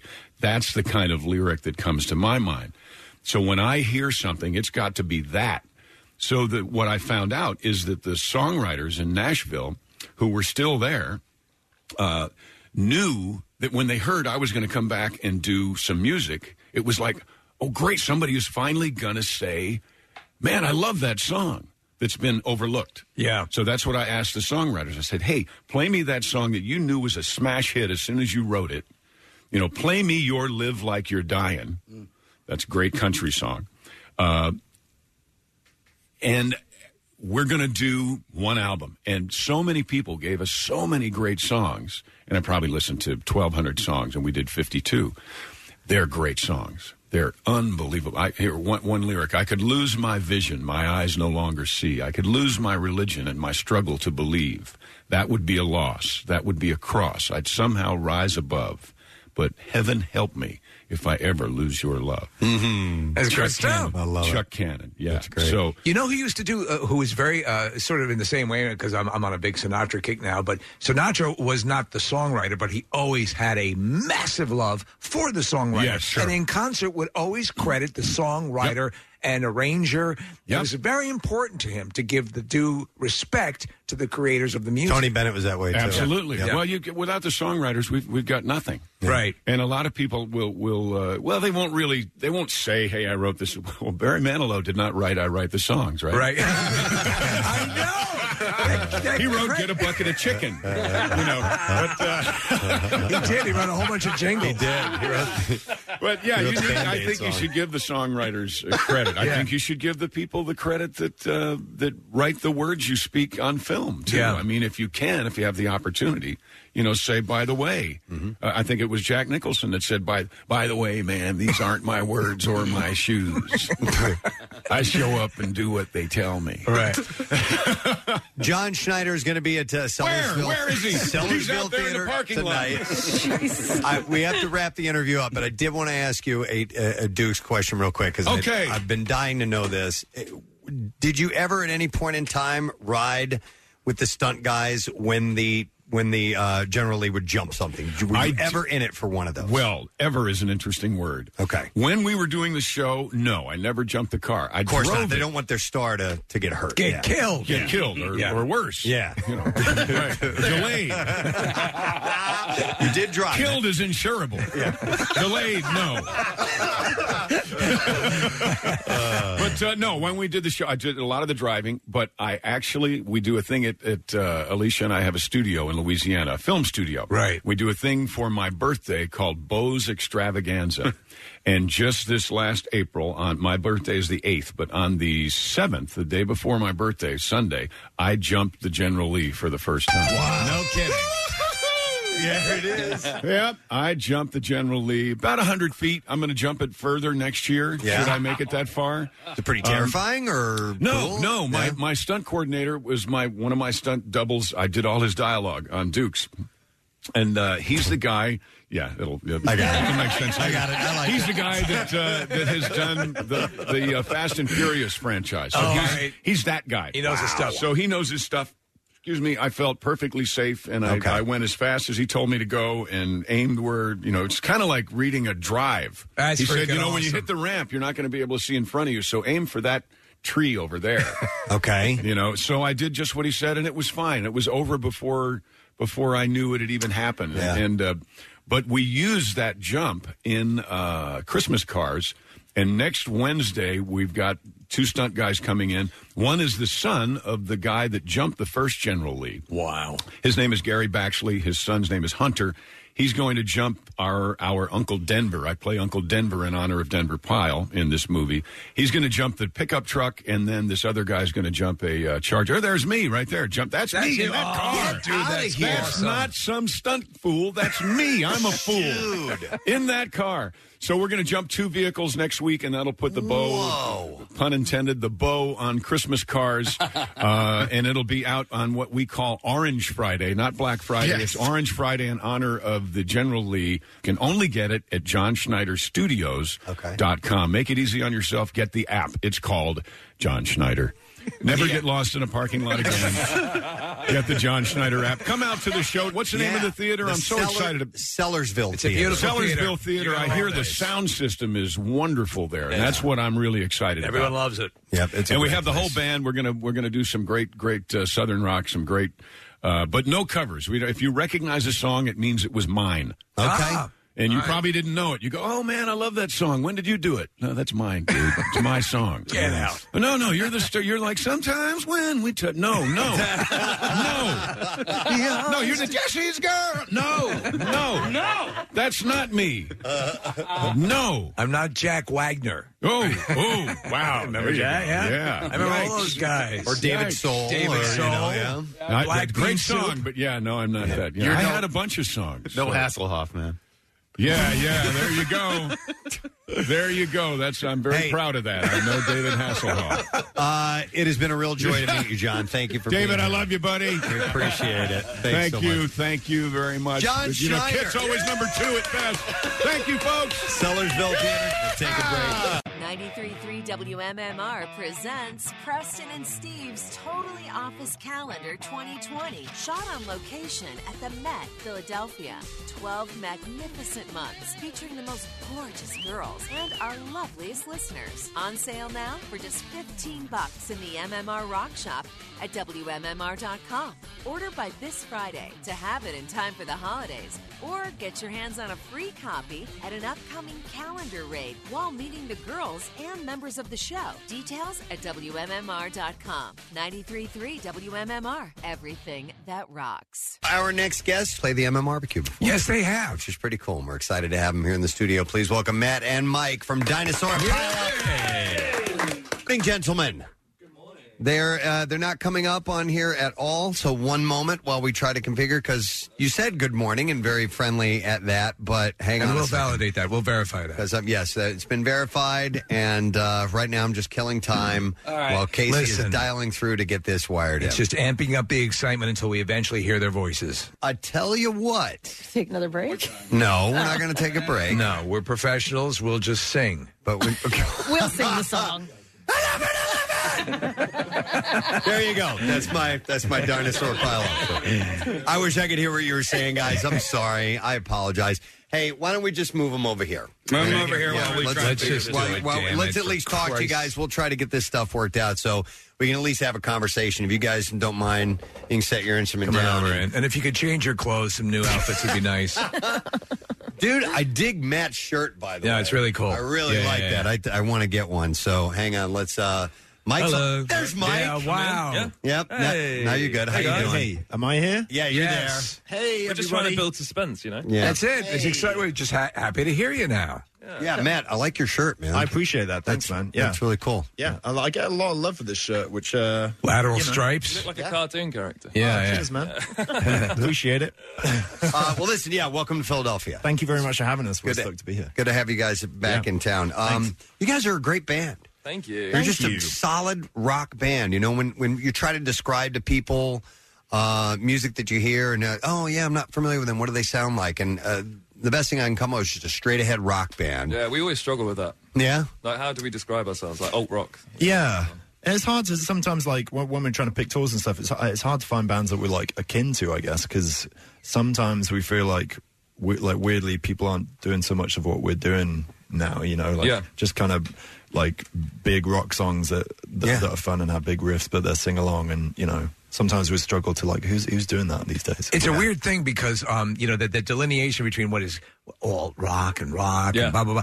It's you know, it's really kind of what people at a whim will classify you as because it goes across all boundaries. I mean, it's you know, but we are noticing, and we've talked about this recently, you know, it seems that there is a resurgence in a more organic, visceral rock sound, which is really good, coming from artists such as yourselves. You know, with a sense of purpose and so on and so forth. I think it bodes well. You know, things are very cyclical in music. You know, I think rock is coming back into its own and being driven by guys like you. Do you feel that? Yeah, totally. I mean, it's been a weird one for us because we've just been doing what we've been doing for ages, like just because that's what we wanted to do. So it feels amazing that we've come out and released this record, which is our fourth record, and it's kind of having such a positive connection. Like people are kind of getting into that stage, which is really encouraging for us. And a lot of people are saying to us, like in interviews and fans and stuff, like, yeah, we feel like the rock thing is coming back around. And I guess we're just like, well, yeah. I mean, that's great. That's great news for us. Do you know what I perceive it as? It's like there's a highway, and you get on the highway, and then there's another band that's sort of rock. Yeah. You're just doing what you're doing. You're just driving, but it just seems like there's more people, more bands populating it that have that sort of sound. And I guess that's what it's like. But for you, it's, well, this is just what we're doing. It's just what we're doing. And like that, you know, we kind of pride ourselves on doing what we want to do, like, and having integrity as a band. And, you know, we love what we do. We really believe in it. We love big rock songs that you can sing along to and have fun to. I'm just glad we canned that trap album that we were it would have been a disaster, All right, your dubstep. Hang on a second, Casey. Test the microphone. Can you hear me? It's working. All right. Should we move him back over there because we're going to get a musical chairs? Yeah, listen. I'm sorry. Sorry about this, guys, but this way we can get an optimum mix when you're going to perform. So we're going to move them back over to what we call the Preston and Steve concert carpet. Yeah. Because we don't have a stage, but we just have a little different colored carpet in the corner over there. So that's our concert carpet area. Honestly, it is a very celebrated carpet. It used to be sponsored. It used to be sponsored, the concert carpet. Remember that? It was the Amstel concert carpet. Preston, actually, it is elevated by 1.1 millimeters. Fabric. Yeah. The fabric is thicker. Okay, can you guys hear us in your headphones over there? I can hear you. You sound great. Beautiful. Thank you. Really great. All right, so you know, you had mentioned, Matt, the new album. This is your fourth album. It's called Celebrity Mansions. It is. We've been playing Backfoot, which is a great song, but I wanted to ask about the title track because I think it's a really fun song. Celebrity Mansions. Yeah, Celebrity Mansions, and we're obsessed with the people that I've said this before. When you drive by a house and it's just massive, and you just want to say, "What do you do? How the hell? Who owns that? Who owns that house? How do you get it?" But there's some great lyrics in that particular song about, I think, what is it? The Instagram chicks make more than I ever will for my entire life. What is that? What's the song all about? Because it seems to have a positive message to it that if I hang in there, if I keep working hard, I may not get the gigantic celebrity mansion that I'm looking at, but I will do as good as I can, you know? Yeah, I mean, so that song, we were touring hard when I wrote that song, and we'd bought an RV. We bought this banged out RV. It was trashed, and it was, you know, we lived in that for a couple of months. It was cheaper for us to buy that RV and tour in that for 3 or 4 tours than try and do the hotel thing and the van thing. So we were living in this banged out RV and doing these long US tours, and they were great. Like, we were loving what we were doing, but that's a hard grind, like living like that and, you know, doing that on no money and stuff. Whilst the whole time you're kind of seeing this feed of success and these like perfect lives of people just having this like huge success seemingly really easily. And we were kind of like, I guess, internally sort of taking that in and being like, oh, damn, like, what are we doing? Yeah. Right. Yeah. You know, you start to, like, we've been a band for a long time, and, you know, like I said, we really believe in what we do. But when you're seeing that kind of, that sort of change in other people's lives, and you're still grinding and no one's noticing, the whole thing starts to... Like an influencer, like someone who just simply holds up a I mean, but you get it, but you also tend to think that that's a little bit more ephemeral than something like, you know, somebody's not going to say, well, man, remember years ago when you endorsed that product? That was awesome. Yeah. Whereas they will be humming your songs, you know, so that adds a little bit more longevity to your footprint, you know? I mean, we're not hating on anyone. No, but it can be frustrating, right? Yeah. Like, I'm not... It's just I'm not- honest. Yeah. I'm not putting anyone down for doing what they do. In fact, I'm stoked that people that now can have that opportunity. Yeah. Like, more power to them. It's just, I guess, when you're making something that you really... believe in, like I said, and that I think music has huge, you know, value on a kind of higher level. Like sometimes these days, I'm like, well, do people value that anymore? And that can make it all kind of weird. Right. Anyway, long story short, that's what I wrote Celebrity Mansions about. Okay. Nice. I always love the derivation of your name in general comes from the Peter Jackson King Kong. It does, yeah. And there are many scenes in that movie. That movie is, I love Peter Jackson, but that movie is so overwrought in many, and many, there are many scenes where it looks like a dinosaur rave going on, where there's just, there's many pileups. Yeah. And, you know, it's just one of those weird things. But it's too broken to mend, so I'm going round the bend. Thanks. Awesome. Excellent, man. Thank you guys for coming by here today. We appreciate it. Love your band. Thanks, and man. continued success. Thank you for having us. You bet, Appreciate man. it. Matt and Mike.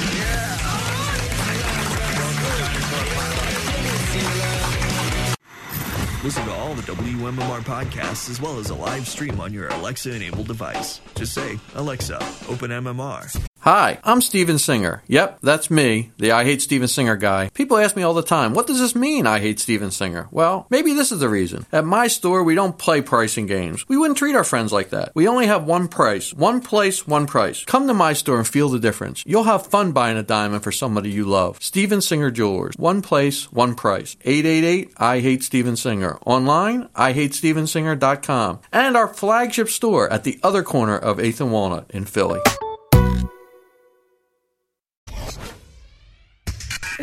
Back with more of the Preston and Steve Show podcast.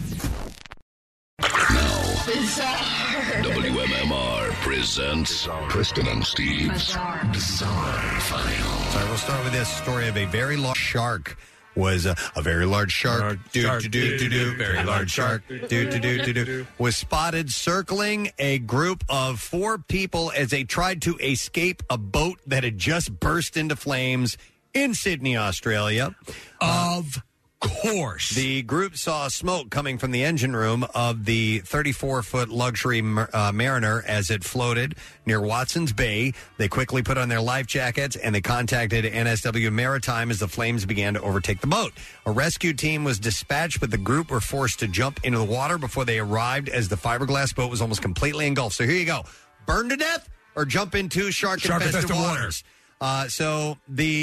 According to the director of the NSW Maritime, Roger Weeks, said our boating safety officer and the men rescued actually saw very large sharks swimming past. He described the rescue as a miracle, explaining that the blaze appears to have been caused by an electrical fault in the engine compartment. And he commended the group for immediately contacting the authorities, putting their life jackets on, and jumping into the water. They weren't. Well. Yeah, looky here. Barbecue. This is just not your day.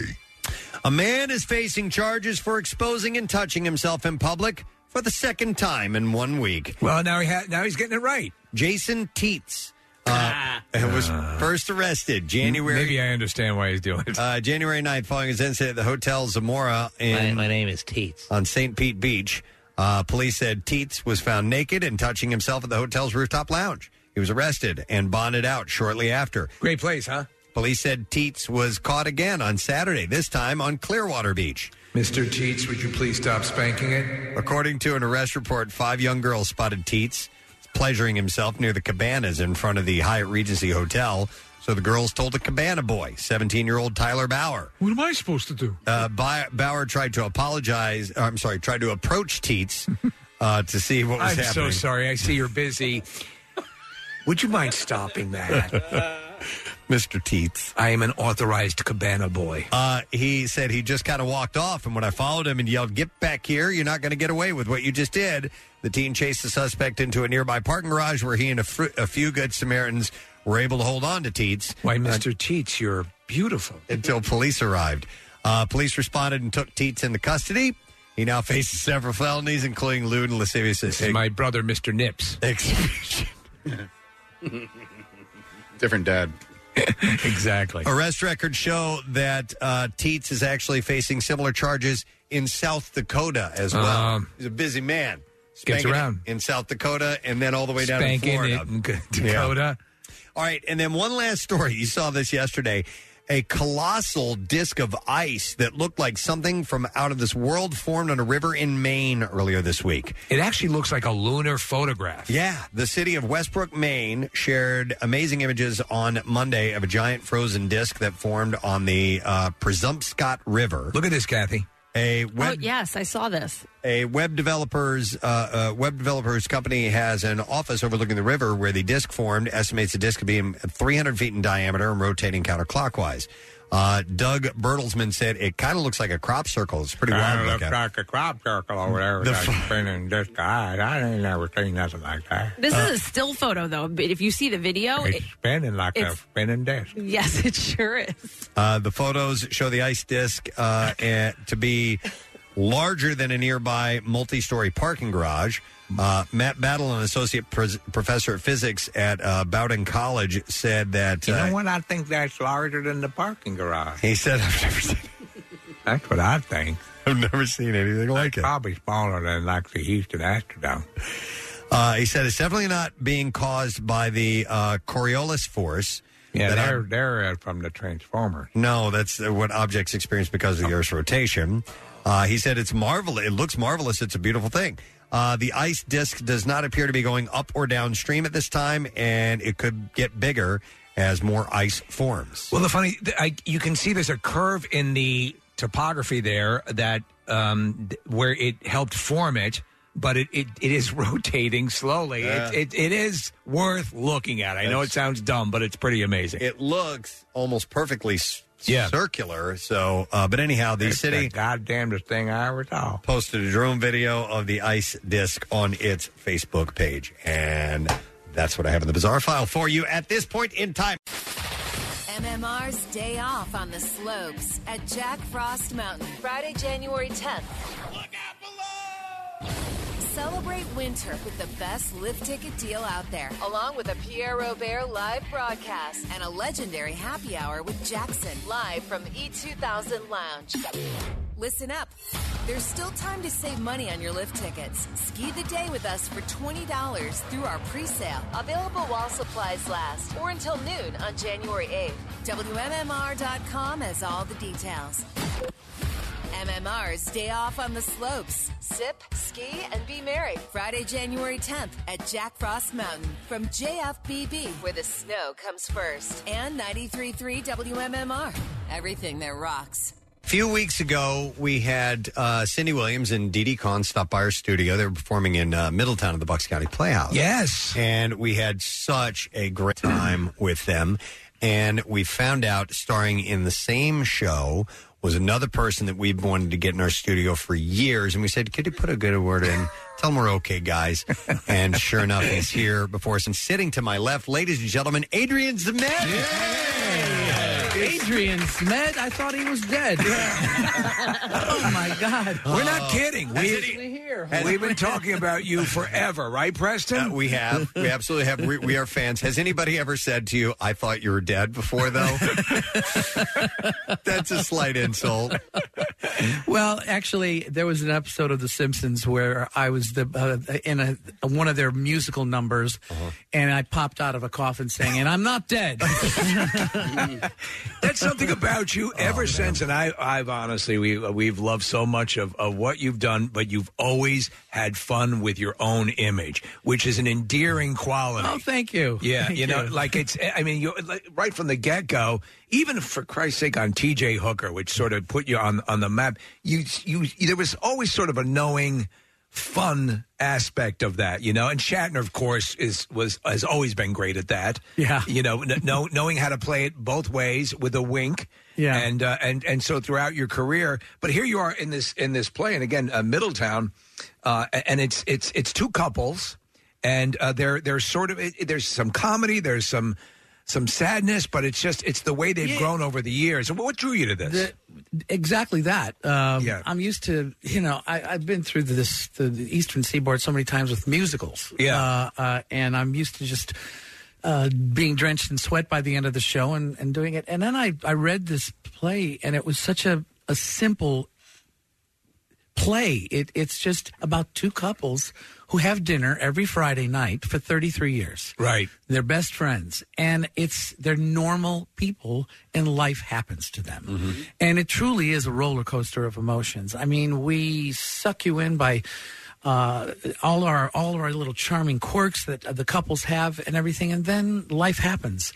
There are tragedies in life that you have to deal with, relationship problems with your spouse and everything. But there is an incredible message. There are so many messages in this piece. I think it's a very important piece because we deal with a lot of social problems, and my God, we're having that problem today, aren't we? Well, and I thought we have come a long way, but maybe we haven't. It's good to revisit and remember, and also just remember what sort of unifies us. And I get the feeling that this exposes a lot of things that bring us all together. Yeah, because many playwrights have said it. David Mamet said, you know, the play that's happening in the house next to yours is as, you know, riveting as anything you'll see on Broadway. It's just it's the nature of life. And what is the great fascinating thing about this play is that the words speak for themselves. Yeah. We actually there's a play called Love Letters.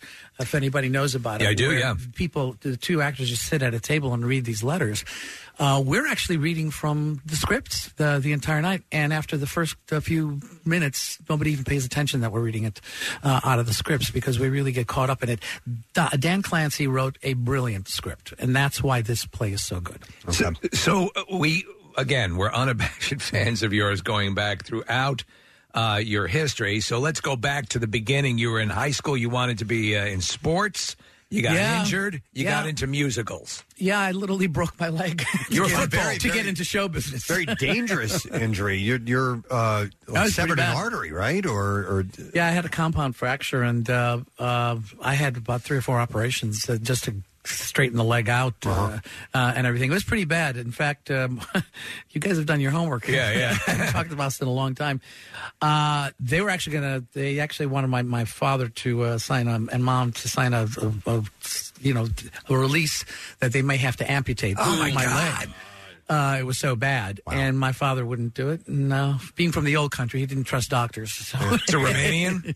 Yes. Yeah. Right, yeah. So you do that? You do Guys and Dolls in high school, right? Yeah, I did. That was the first show that I did, and I said, hey, I'm good at this. And you fell in love with it. And that was it. I said, this is what I want to do with the rest of my life. My father was almost disowned me. But that must be hard because, I mean, you know, especially, apparently from what I understand, like a regular work ethic, a solid work ethic, when you say you want to go do something like that, and as risky as entertainment, How tough a sell was that? And did you just have to say, I'm going to go do this, and that's it? Well, I'm actually first generation Romanian, so my family came, to America for their kids to, be doctors and lawyers, and I come up to my dad and say I'm going to be an actor. And it's like, the funny thing about him is I won him over. I literally out of acting school, I got one of the last national tours of the original Grease, and we were playing in my hometown of Chicago. You were playing Zuko? Yeah, I was playing Danny, and we were going into a very big theater into Chicago, and there was and nobody really knew very much about Grease at that time. Right. The movie had not come out yet. It was just a hit on Broadway, and, there were a few national tours. So the company manager said, look, we're having a lot of trouble with this opening night. We're going to paper the house. Tell your dad that you can invite the entire congregation.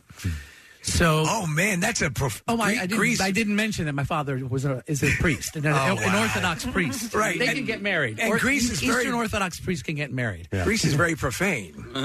Oh God, yeah, yeah. The stage show. Are you kidding? Yeah. I'm giving the finger on the show, and it's just like the original Grease was not meant for kids; it was meant for adults looking back on their lives in high school. So he brings down the congregation. So there were 500 Romanian people screaming and yelling, and they had their gypsy violins, and they were going singing the act. Every time I came out, there was a big cheer. It was then that my father was won over, and he kind of, although he didn't understand. When I ended up getting television and film, when I was doing T.J. Hooker, he didn't really understand what that was all about. So he says, You work for 1 hour. What you do rest of week? That's great. You are a bum. That's a good question. Not realizing.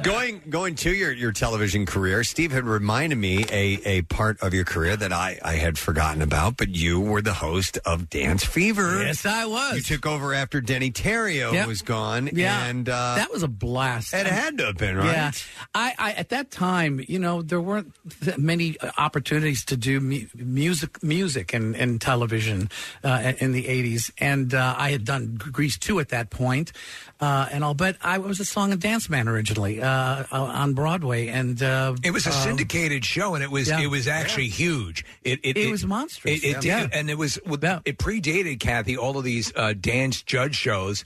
You had quote unquote like the earlier time of that, right? And there was nothing like it. And you had Motion, I think, was the backup group, right? That dance with you. Yeah. In fact, Wayne Gretzky's wife, Janet Jones, was one of the what? She was girls. one of the dancers. Motion. Yeah. No way. Yeah, there you go. You've got a video.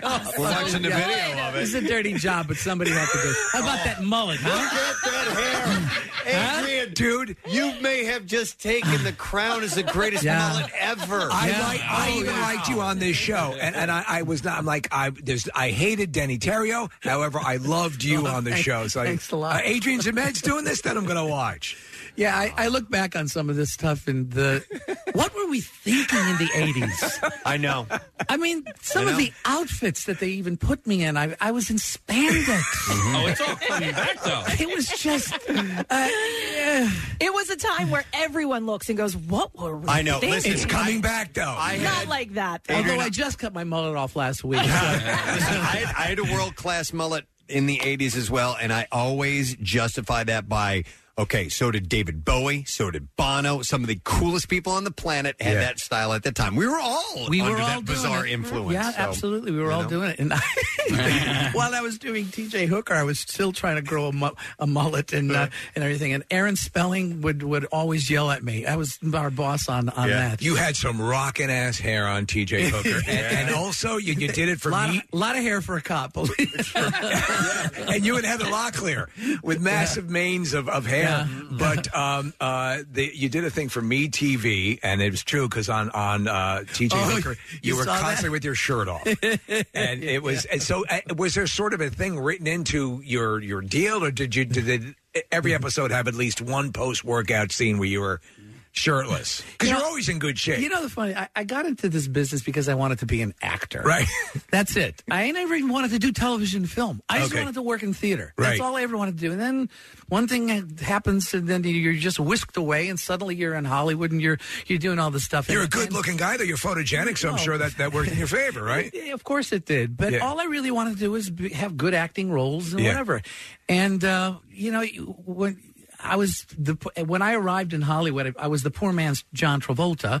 There weren't a lot of guys who looked Italian and could dance really well. Right. Because I had been doing Broadway shows and stuff. So I got pigeonholed into this punky thing, and that's all I kept on doing is that stuff. And my manager said, trust me, this will get you the roles that you want. And he was right. Yeah. Because when I wasn't doing hunky things, I was looking for like TV movies with substance to it. You did so it was a good balance. Well, Jesus, you're good friends with William Shatner, right? Yeah, I'm actually.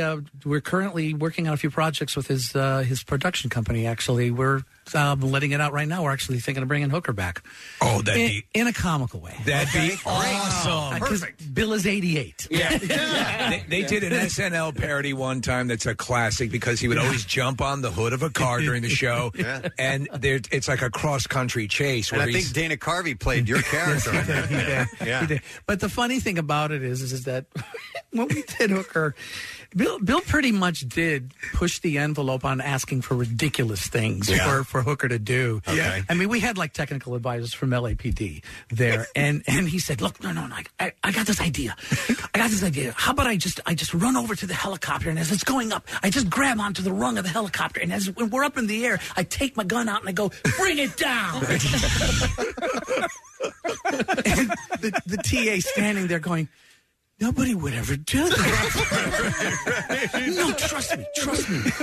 This is going to be exciting. And the audience is going to love it. And he would do stuff like that all the time, and it was like, oh, here we go again. Oh, that's great. The 80s were a different time, you know. They really were. Did you ever see the 1987 National Aerobic Championships brought to you by Crystal Light that were hosted by Alan Thicke? Yes. Okay.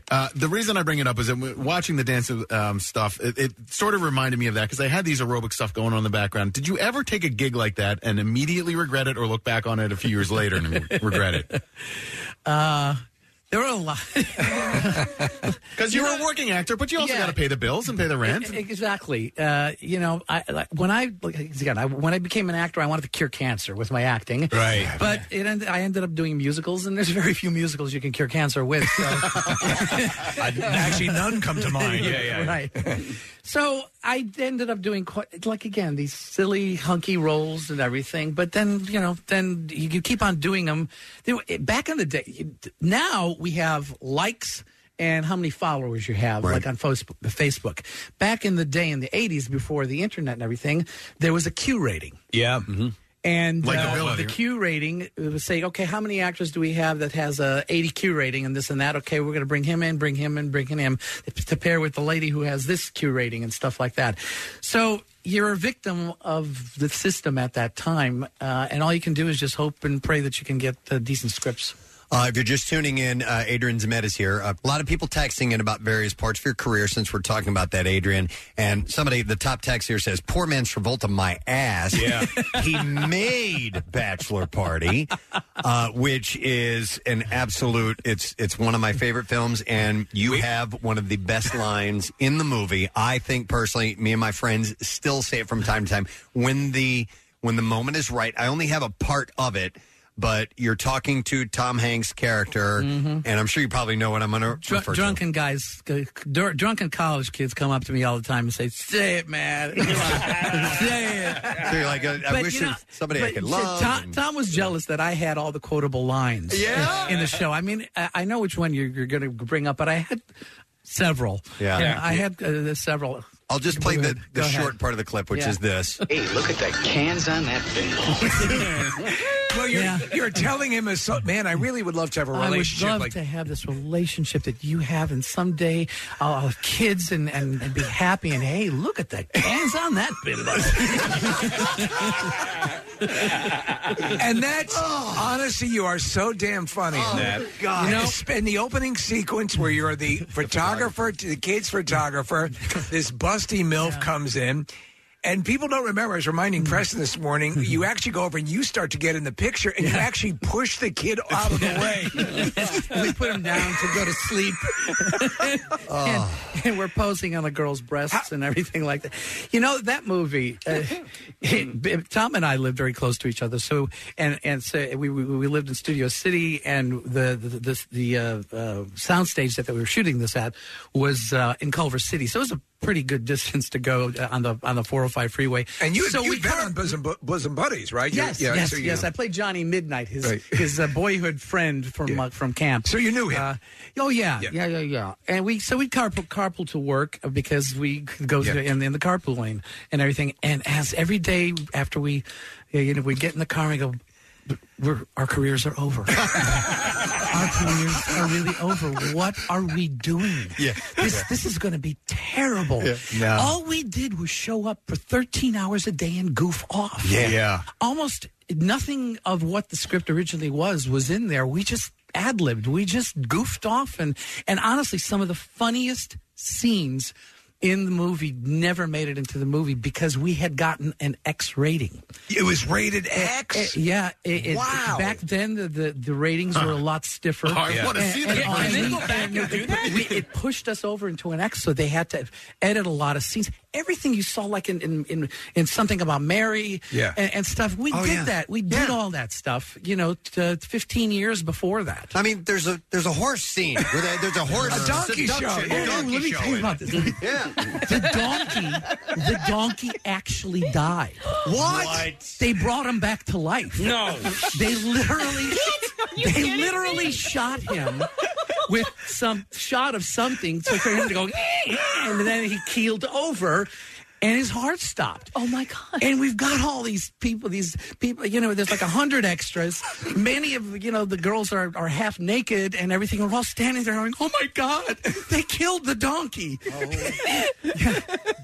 Dear Lord. You resurrected a donkey, Adrian Cement? And they did the whole adrenaline thing, you know what I mean? They put the oh my God. in his heart, and he came back. Because the donkey in the movie is and we're showing the scene, is lapping up a whole bunch of the drugs that are on the table. It's snorting cocaine. Tony Alessandrini, that girl, she was one of the top burlesque strippers in the country. Thank you. I knew she was someone special because I was a young man when I saw that, and dear Lord, she was one of the sexiest women I've ever seen. So the movie, the guys behind her, like Pat Proft, who did the Police Academy Great movies. guys, and Israel was, I forget the guy's director. Neil Israel. Right. These guys were doing all of that next wave of comedy that became iconic stuff to us.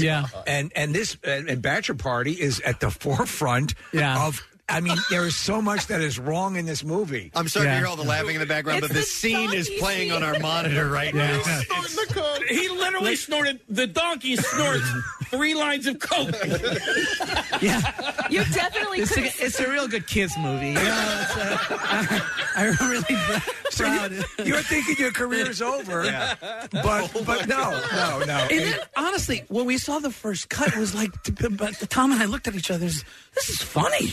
What the hell happened? Is there any chance you could go back and re-release the director's cut by any chance, or is it too late? Back then, they didn't save that kind of footage. Now they do all the time. And they do it all the time because of everything they do. But honestly, there was one scene that was absolutely hysterical.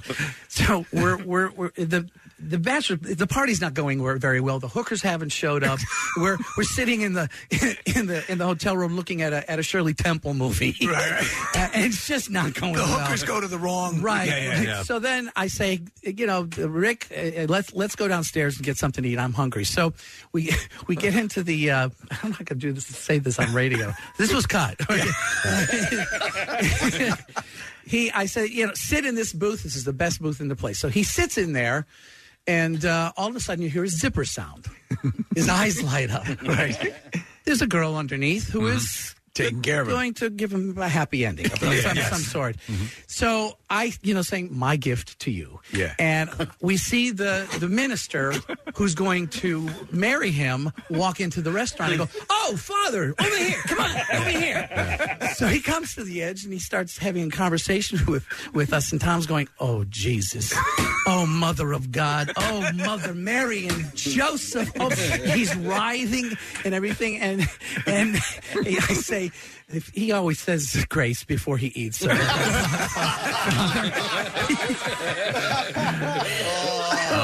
That's great. He can't take up and runs out. And I said, Father, sit here. It's the best seat in the house. Close up on his face, you hear the zipper sound, and his eyes go up. That's great. Didn't make it in the movie. We had offended everybody else. They didn't want to offend the Catholics. It's so Now, freaking funny. You and Tom were friends. Could you tell then what a talent he was and what he was going to go on to And be? honestly, one of the nicest guys in the business. That's- Everything that's ever happened to him, he deserves every bit of it. He's a great, great guy. That's He's great. very talented. Wow. Yeah. I wanted to ask you. You know, a lot of people don't know this, but Tom was not originally cast in that role, and neither was Tawny Katane. Tawny Katane was the it girl of the time, and she was the White Snake videos. It predates, I think, the White Snake video. Who was? Well, we shot 1 month with the other cast. Who was it? Oh, no way. It was Paul Reiser. Really? And Kelly McGinnis. Oh, my goodness. Did they get fired? Well, the producers just felt there wasn't a chemistry going on and everything. And Tom, they had just seen a screening of Splash. Okay. Oh. And they said, we really need to get that guy That's like for this. I couldn't even imagine. And Paul Reiser's talented, man, but he's great. He just doesn't have the kinetic. He was very funny. Was he? He was very funny. Yeah. There just wasn't a chemistry that was going on. That's happened before. Back to the Future. Eric Stoltz was. They filmed for quite a while with him in the lead role, and the there's- scene where he falls and hits his head, that's Eric Stoltz's head. When he falls out of the tree, bonks his head on the... I didn't know that. Yeah, that's Eric Stoltz. Wow. Okay. Did not know that. It's if you've never seen Bachelor Party, and it's worth going back for a visit. A number of people also texting in asking if we're going to bowl tonight, Adrian. It's funny. I've had the great Grease too. fortune and lucky to have two cult classic movies that are really they're targeting completely different people. Yeah, and it's just really kind of cool after all these years. You know, in theater, which is really my first love, and that's why I still do theater. If I'm going to be doing television and film, I'd rather be behind the camera these days. But if I'm going to act, I'd rather be on a stage because that is the actor's medium. It's electric. It's like a drug. Yeah. And Grease, too, it was an opportunity to put it was my Danny Zuko that I put on film. Right, because you weren't. They had to created another character, which is basically Danny Zuko. Yeah, and it was a weird thing because you had Grease comes out. You have Travolta's on a meteoric rise. You have Olivia Newton-John. You have all these big stars in it, and then they go with Grease 2, and they cast not unknowns, but they actually did something really kind of. Took a big chance. Yes, in what they did. They did not. It was very unique what they did. They also created they created a musical that was never a proven hit on Broadway. Right.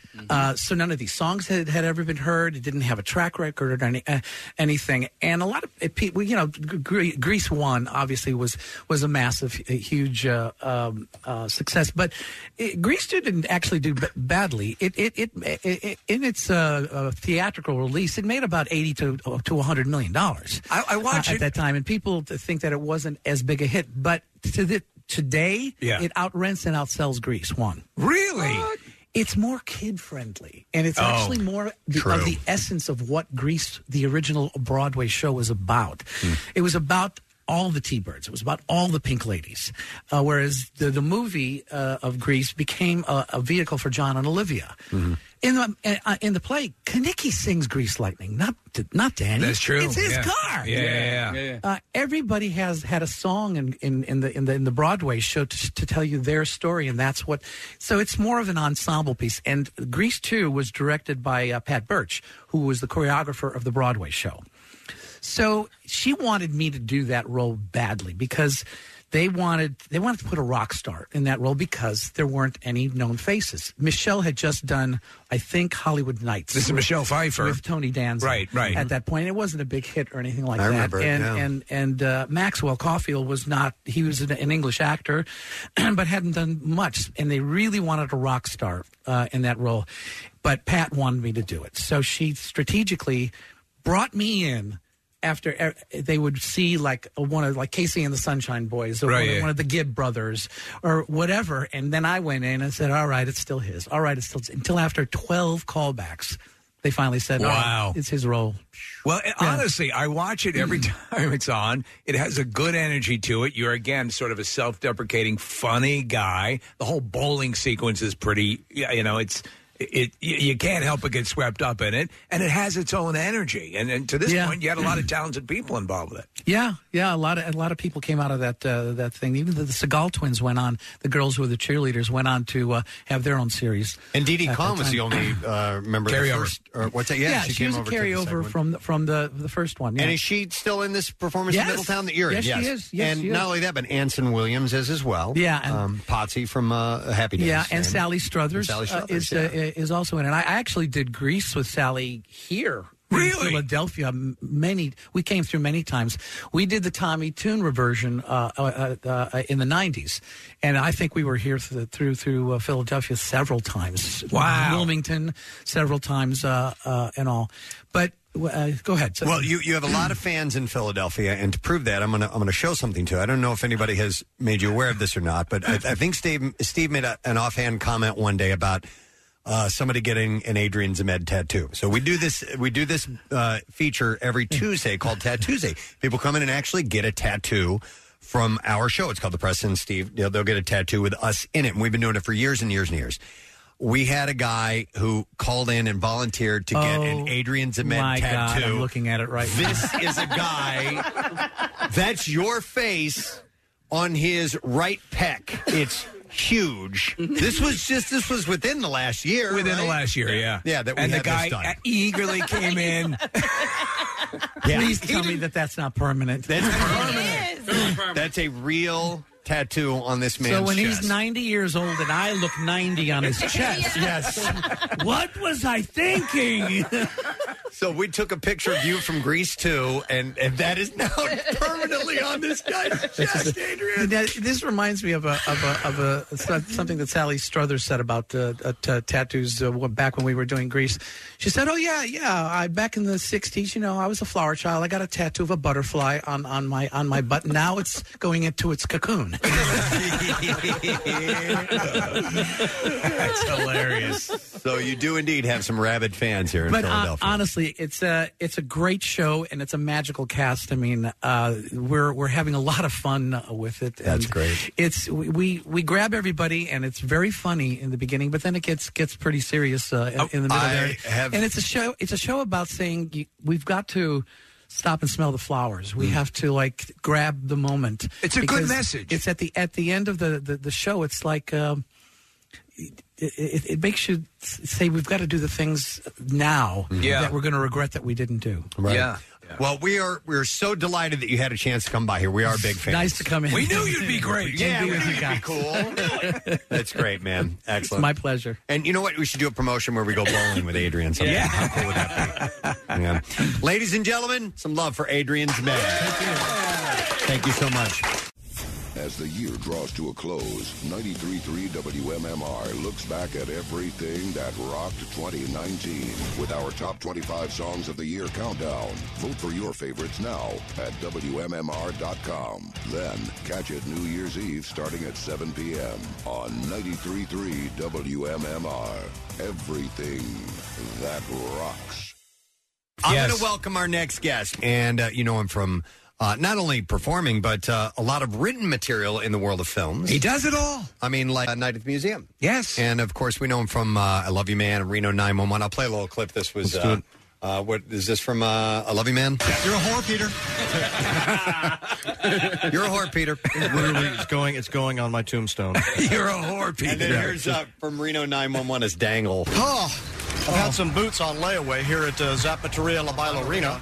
For Western fashion... You remember all the... You can't do a Western fashion, you can't do any better. Well, not in Reno, not at these prices. Because here in Reno, you really can't beat Zapateria La Bailarina. Well, you can, but not at these prices, really. Let's do it. And there it is. The state.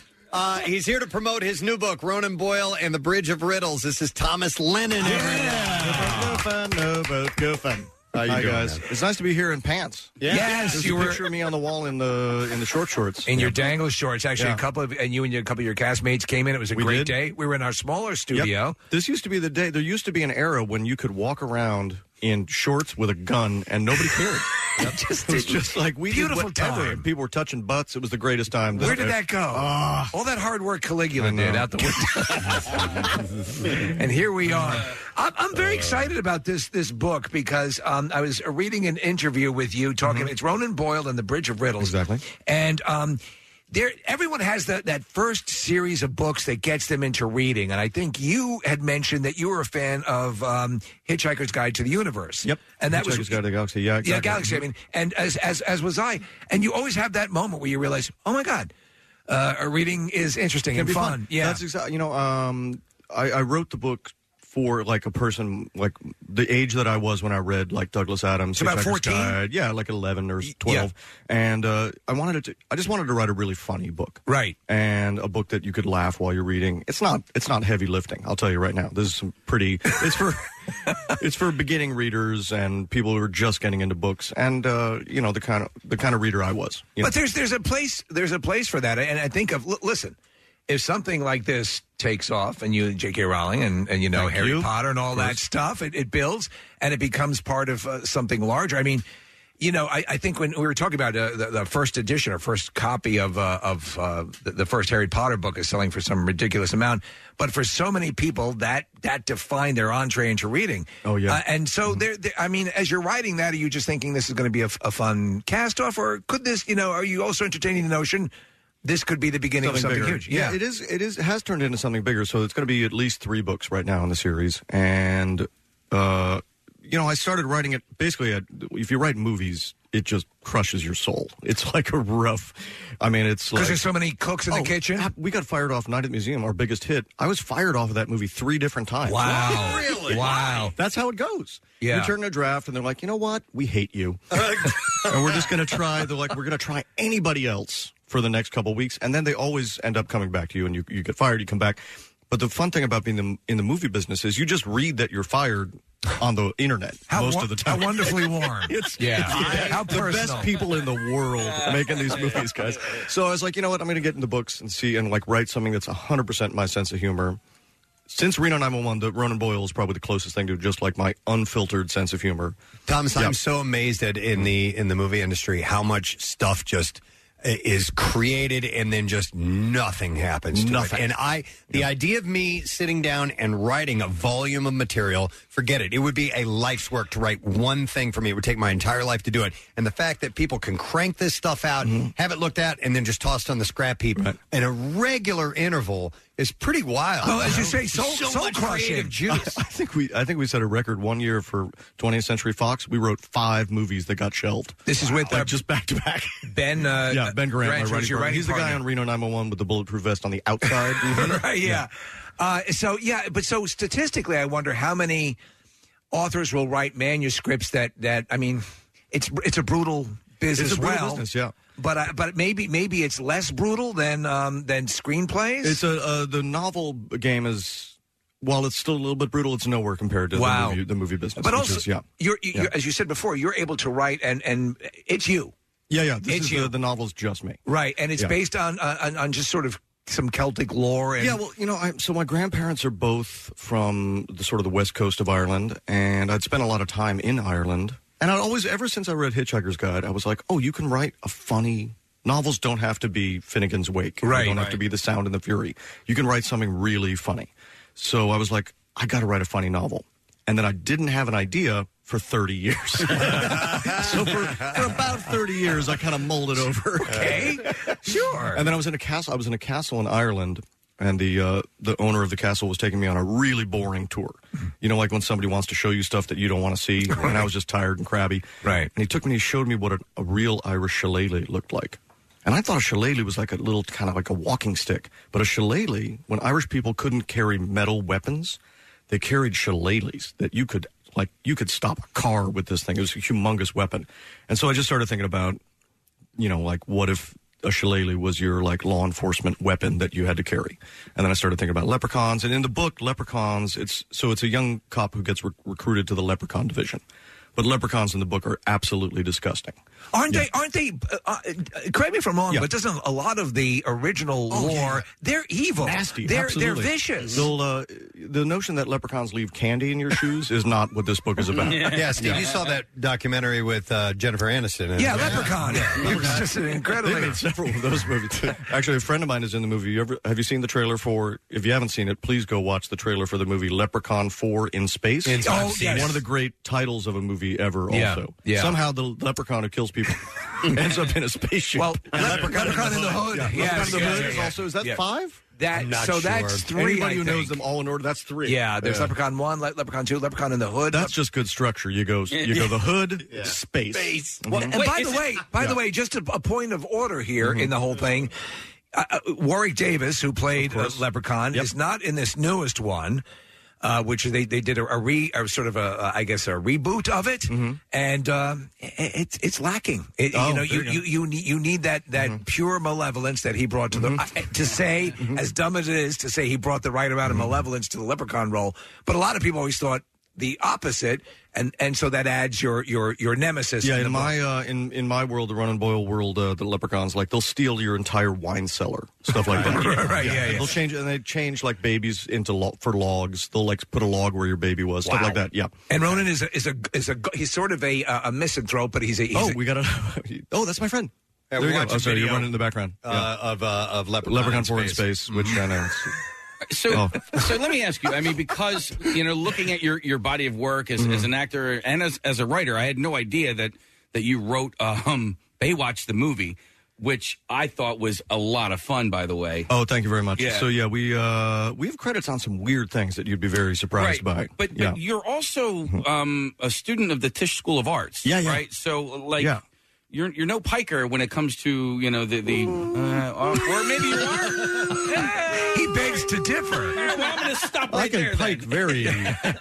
When you need to pike, you can pike. That was another one. Baywatch. We wrote. It was funny. We were actually writing Baywatch for Bill Hader. Oh, really? Yeah, That in our would've been minds, great. we were like, "Oh man, Bill Hader would be, obviously from Barry and I love everything." him.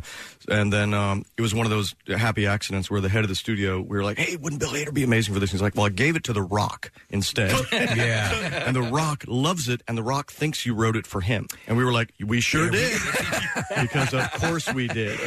You between writing regular screenplays, you do a lot of script doctoring as well. I know that's a whole. I do. That's a weird business because sometimes the studio starts making a movie and then they hate everything that's happening. Right. Like everything about it. Basically, they've greenlit a movie off of sort of like what the premise was supposed to be. The worst one we ever did was a Martin Lawrence movie called Rebound. I remember. The amazing Martin Lawrence movie Rebound. They'd started shooting the movie and they just hated everything in the script. The whole script, they just hated. Right. So they'd only like the premise that Martin Lawrence is an angry college basketball coach who ends up coaching some kids. So they're like, just make up a whole new movie, but we can't change any locations. So every single scene heading, if it says like exterior gym, you have to leave that. Right. Because tomorrow they're going to be in a gym. And we would just every night write the part of what the movie would be tomorrow. And it was kind of fun. It's a run and gun kind of situation, right? So you stay up till midnight, and then in the morning you fax in. This is when we had fax machines. Wow. You just fax in what they're going to shoot that day. And then the movie, amazingly, turns into garbage. Well, can I ask you, because I also saw it amazingly becomes garbage. And then somehow, this formula. I see in your credits that you're working on the Cannonball Run. I don't know if this is it. Because when Burt Reynolds died, I went back and I watched the original, and to me, it's magnificent. It holds up. Oh, yeah. Totally. I don't know if you ever saw one of my favorite things we did when we were the comedy group, The State. I love The State. We did this. Massive fans. We did this really weird thing, which is we did a shot-for-shot duplication of the end credit bloopers of Cannonball Run. Yeah. It's so stupid for some reason. And we spent a really long time filming it. Like anywhere we could go, we'd get an ambulance. That sounds like a lot of work. It was so much work, and it was a joke for no one. Yeah. It was like, who would care? But we just perfectly recreated every moment of Dom DeLuise cracking up going, "Oh, Mr. Martin made me laugh." I love stuff like that. And Burt kept smacking him over and over. Yeah. I played, I believe I played Dean Martin. Okay. These bleeds? These roses these bleeds. You're going to take these bleeds, right? And Sammy Davis Jr., that's right. And Jack it was one of those things. It was one of those things we did that no one cared about. Once on Reno 911, we did a full half-hour episode that's a word-for-word spoof of the play Waiting for Godot. No one, I don't remember that. No one remembers it because it was for nobody. Well, how great is that you're able to do that? That you sort of have that freedom, and you're like, all right, we want to do this. That was fun on Reno 911 because no one was checking on us. Like we really never got notes on that show ever. Really? So you never. were supposed to be on Fox, ending up on Comedy That's Central. exactly what happened. Yeah, we were. We didn't end up on Fox, and I think it was because at the end of the pilot episode, there was a scene where Lieutenant Dangle kisses a guy for a long time. Wow. This is a recurring theme in my career, as you probably noticed. That was Dangle's MO. And it was, everybody was like, no, you got to cut that. You got to cut that out because Fox is not going to put it on. I'm like, no, we're not going to cut it. And I'm like, what are you going to do? Not pick us up? And of course, they didn't pick us up. But Comedy Central for they I'm were sure very nice to us. Yeah, they gave you free reign, obviously. Honestly, I really don't remember getting any notes from them other than occasionally they'd be like, this is too long.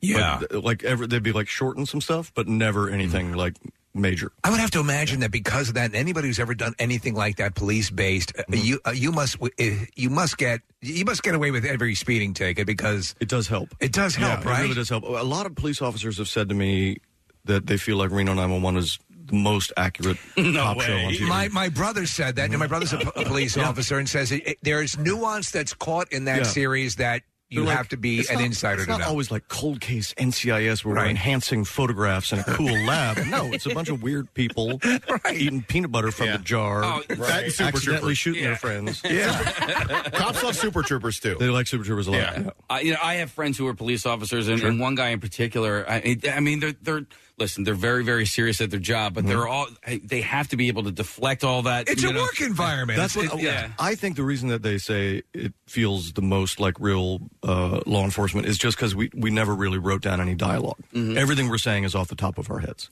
So it was done a la the Christopher Guest. You have a framed scene and then you fill it, and you're all improvisationally usually adapt. we'd know the ending. Okay. Yeah. If we'd have the ending of a scene, and if it was a stunt, it would be like written out. If someone was going to explode next to us, if we were going to throw like a popper under someone's skirt, which I just heard about. Right. A wonderful way to start the day, guys. Thanks so much. Sorry about that. I wanted to because you have 151 acting credits according to IMDb. I don't know how accurate that is. I know. But one of them that seems like a typographical error on someone's part. But what about 32 writing credits? Is that accurate? Yeah, that's they're both accurate. Which is weird. Well, in one of them, and it's probably the polar opposite of Reno 911, but working with Clint Eastwood on 1517 that was a trip to Paris. Yeah. I think it's an underrated movie, and we've heard and talked to many people who've worked with Clint Eastwood over the years. But what was your experience like? So here was the deal. So I went in, and obviously you're intimidated. At the time he's like 86 years old. He's making this movie 1517 to Paris, and it's got the three real guys. Yeah. Which was a big conceit of the thing is that you had the actual guys who participated. That was the real guys who like ran at a dude with a machine gun on that train. Yeah. So I was obviously nervous. Clint's got this cool old bus. So his trailer is looks like a 70s rock bus. Wow. And outside, he's got barbells. And he's 86 years old. And there's these sets of barbells that he can, in case he needs to jack up the arms before he comes in. And the way that I interact with people always is I run a test joke by them. Right. So I'm like, let's see how this is going to go. So I just like to see, are they going to be goofy? Or are you going to be an a-hole? What do you like? Right. So Clint's in there, and I'm sitting there in the morning, and it's kind of serious, and it's real quiet, and I'm sitting behind the desk, and I'm playing this, mean principal. And I turn to Clint Eastwood, and I say, Clint, is there any possibility that my character could have a large raven sitting on his shoulder for this whole scene? We can just add it in post. Right. And Clint Eastwood went, oh, I love it. And he laughed really hard. And I was like, oh, cool, Clint Eastwood's going to be cool. Yeah. And then we hung around, and we laughed all day long. He was so funny. And then this is a weird moment happened, but sometimes you just got to run with things. Sure. So I got a little Martin backpacker guitar that I carry around because when you're on set, it keeps you from looking at the internet all day and just keeps your hands busy. You don't smoke and eat donuts. You can just play guitar. So I was playing guitar, and they were moving all the equipment, and Clint Eastwood came into the room that I was in. I was all alone, and he just sat down. He's an amazing piano player. Yeah. And he started just watching me play the guitar. And he's like, no, don't stop. I'm Clint Eastwood, don't stop. And so I ended up playing all of the Smiths song, The Headmaster Ritual, for Clint Eastwood. No kidding. Yeah. So I was telling Preston, you're in I'm in a Smiths cover band, band. and so I'm a huge Smiths fan, and that's very cool. So it was so cool. And then he just sat and he kind of bobbed his head. See, when Steve Jobs passed, Clint Eastwood became that's the must get ultimate interview, because that guy, look at that career. Yeah. And at his age, he is still at the height of his game. Yeah. He just another booking movie. along. And then The Mule came out. But I was like, the childhood me watching Dirty Harry never thought I'd get to sit and play the Smiths for him alone in a room. And he's enjoying it. Oh, no. He's not just suffering through it. He still plays out and stuff. Yeah. You a big Martin guitar fan? I am. Because the factory is right by here. It is. It's not far That's away. right. It's in Bethlehem, right? Right? Nazareth, actually. Or Nazareth, Different, I believe different biblical, in operation since 1888. It is 83, yeah. 1883 or in fact, 88. They named it a historical landmark in Nazareth. So I've got two. I got the backpacker, and then I've got I got a really old Martin. It's funny though, because you have these eclectic. You're also like a huge Eminem fan, are you not? I am. I don't know what's wrong with me. I got six personalities. But you're a Renaissance man. In some way. But I mean, Smiths, Eminem, and you I'm friends with Clint Eastwood. I'm currently friends with Clint Eastwood. You look good in short shorts. I used to look good in short shorts.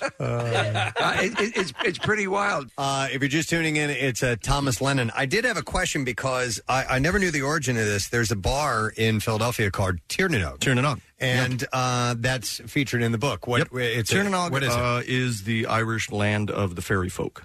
So it's where the leprechauns live, cluricauns, fair-de-rigs, all the little sort of monsters, marrows. There's a lot of different kinds of little creatures and monsters in the books. You learn a lot in the Ronan Boyle on the Bridge of Riddles, like unicorns. The horn that they have is mostly for killing leprechauns, stuff like that. Oh, really? Yeah, there's a lot of details in the book. Is that accurate? Is that accurate? It's to accurate lore? to my. It's all I care about. That's right. So, any pre-interest in the movie based on this? There's a little bit of talk about it, right? Yeah. But would you adapt? I assume you would adapt your own book. Oh, for sure, sure, I would if we do that. But it was funny because I basically wrote the book to take kind of a break from the crazy movie world, and then as soon as you succeed with the book, because the book hit the best in the New York Times bestseller list, which was really cool. Everybody's like, "What if it's a movie?" And I'm like, "I didn't want to do that. I did this so I didn't have to do that." Well, you know what? There it is. The illustrations are awesome. It's been really cool. A guy named John Hendricks, he's a famous illustrator in his own right, and he did all of the illustrations for the book. And that could lead to animated stuff. That would be cool. Yeah, they put it. Yeah, I lost out to the number 1 spot to a book called Wonder. Oh, that book. Yeah, so I hit number 2. Bitch. But I got to walk around chanting, "I'm number 2. I'm number 2." I wanted to ask you, because going through and doing some of the research on the people, just from the state alone, the amount of people who have gone on to do incredible things. It's weird.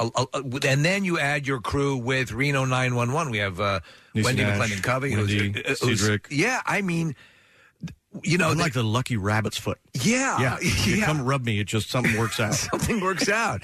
It's very cool that you have that collective. From the state, like Ken Marino, Michael Ian Black, Joe Truglio's on Brooklyn Nine-Nine. I love that He guy. kills it. His character. Everybody thinks that he and I are the same person. Almost really? always, yeah.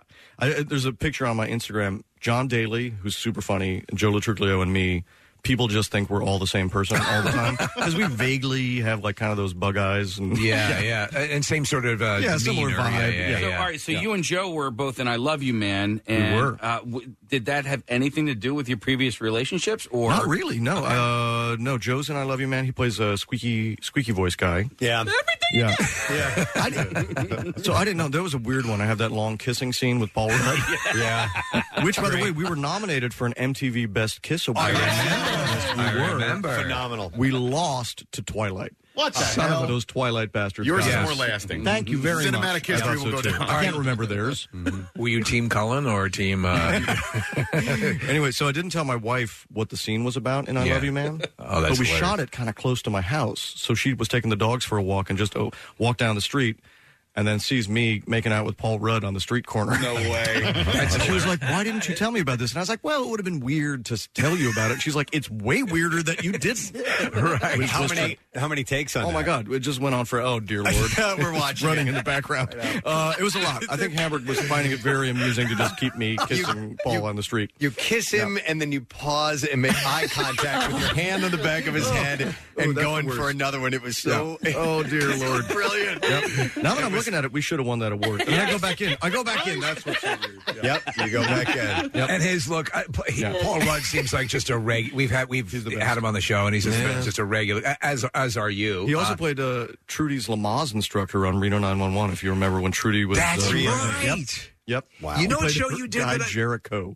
Yep. I love that you did, and you talk about things that just seem like a personal joke or something that you just wanted to do. Viva Variety. That was one of my favorites. Yeah. That was a show for nobody. It was a parody of European variety shows. When you go to Europe and you turn on the TV and there's there's showgirls and there's a chimpanzee and everything's weird. Yeah. And the weirdest shows. Yep. And my wife and I, one of the first couple of times we went over to Europe, is like, what are they watching? We're staying in the hotel room and watching these shows. Yeah, so it was also based a little bit on, remember Sábado Gigante? Yes. So it was... Sábado. That was a great... we did the game show like French or Gay. We had a thing called Monkey Sports.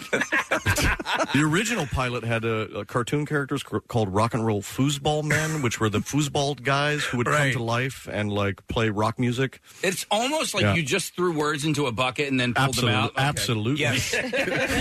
Was that 2 seasons? Really cool bands. We did there's actually I think 39 episodes of Viva Variety. Yeah, but they're impossible to find. It's a great show. But we had the coolest bands in the world. We had the Boss Tones on. We had Fishbone. We had Chibo Mott at the time. Yeah. All these really cool people. Yeah, that's wild. It was a cool show. Now, you also did, not that long ago, and I need to catch up with Drunk History, but I love that show. It's the best show. It's got to be fun to shoot. It's so much fun. Now, I've never played The Drunk, which is for the best, I think, because you got to those get people really, end up puking. They're wiped out. Yeah. But I played William Randolph Hearst. Okay. In the latest episode, which is really fun. It's a strange show to do because all of the dialogue you have in the show was recorded by a drunk person a month ago. Yep. So they send you, you have these audio files that you have to listen to over and over again to get it exactly right. Yeah, you got to lip sync. You got to lip sync with a drunk person. Yeah, which is it's a fun thing to try to do. Yeah. What about A Futile and Stupid Gesture, which is the history of National Lampoon? And I loved that. It came out last year. Such a cool movie. It really on is. Netflix. Directed by David Wayne. Another guy who worked with on the State. David Wayne. He does Wet Hot American Summer and all that stuff. So that was a cool role. I played Michael O'Donoghue, who's one of my comedic gods. Crazy tortured genius. The stuff that he did originally. And going back to the original National Lampoon. Mm-hmm. What is this lunatic He doing? did the Vietnamese baby boat. He did all these bleak. He had a really dark side. But apparently, I also talked to Lorraine Newman about it, and she said when she moved to California, everything she owned basically was a gift from Michael O'Donoghue. Wow. Because apparently he was such a sweet guy, but his humor was really crazy. But one thing I did for that was I shaved the front part of my head to get a bald spot. Don't do that, guys. Casey has done it. It doesn't really come back. Really? It'll never be like what it was before. Well, I'm currently growing my hair out right now so I can do a comb over for a bit. No, for my driver's license picture. Okay, well that's hilarious, but be very careful when you shave your head for a bit. It's a long road back. All right, guys. so that's sage advice. It's a long road back. That's by the way, that's my that's my pedophile picture that I did for. We have a picture of my driver's license in the studio here. Yeah, that's not the male pattern baldness. No, which we called what was it? The dad. The dad from That's Mork not and Mindy. real. Is that real? Yeah, they allowed you to do that. Yeah, is this available on the website? Yes. You can't do that. I'll pull up the other one where male you can't pattern do baldness. that. Yes, you can. He does it every time he has to renew his And license. no one stops you. Nobody stops me. In fact, get the one where I did the afro.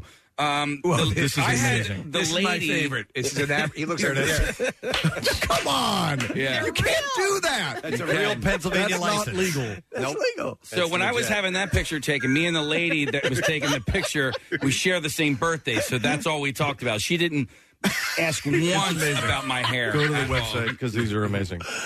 Oh man, yeah, that's super illegal. Hey, I wanted to ask. Now there are so many shows on television. It is absolutely impossible to keep up with all of them. But you are on the Lethal Weapon TV I'm Leo Getz on Lethal Weapon. What's the status of that series now? Because cast members have been cycled That's a through. great question. The original dude was thrown if off. you ever hear anything about it, please text me because I'll be the last to know. You'll read about it in the trades. That's a tough one because I'm friends with Clayne and I'm friends with Damon, and it was just like a weird one. Yeah, but it's weird when you have. I mean, I love both those guys, and yeah, people see they'll see the people they see on the show, but they don't realize that past that are all battalions of other people employed.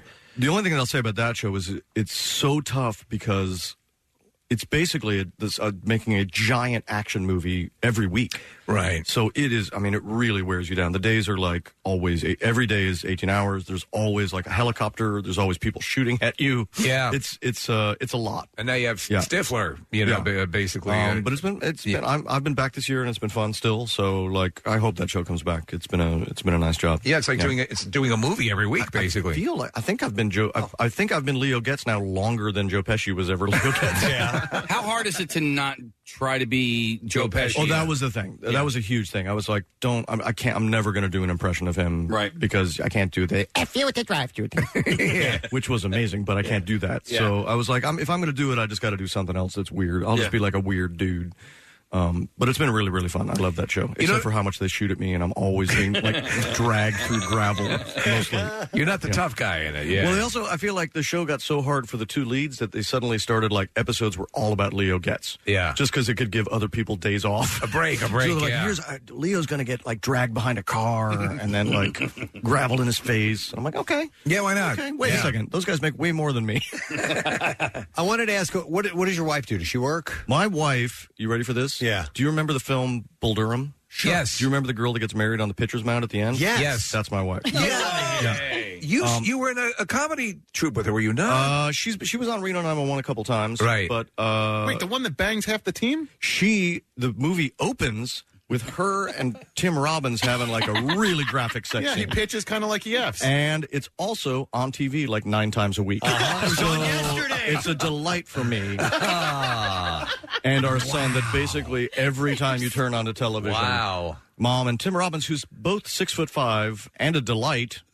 I mean, his way. It's one of the best baseball movies of all time. It was actually voted best sports movie of all time by Sports Illustrated, and I don't disagree. It's pretty She has amazing. to watch you make out with Paul Rudd. Exactly, right? Yeah. Karma's a boomerang. Wow.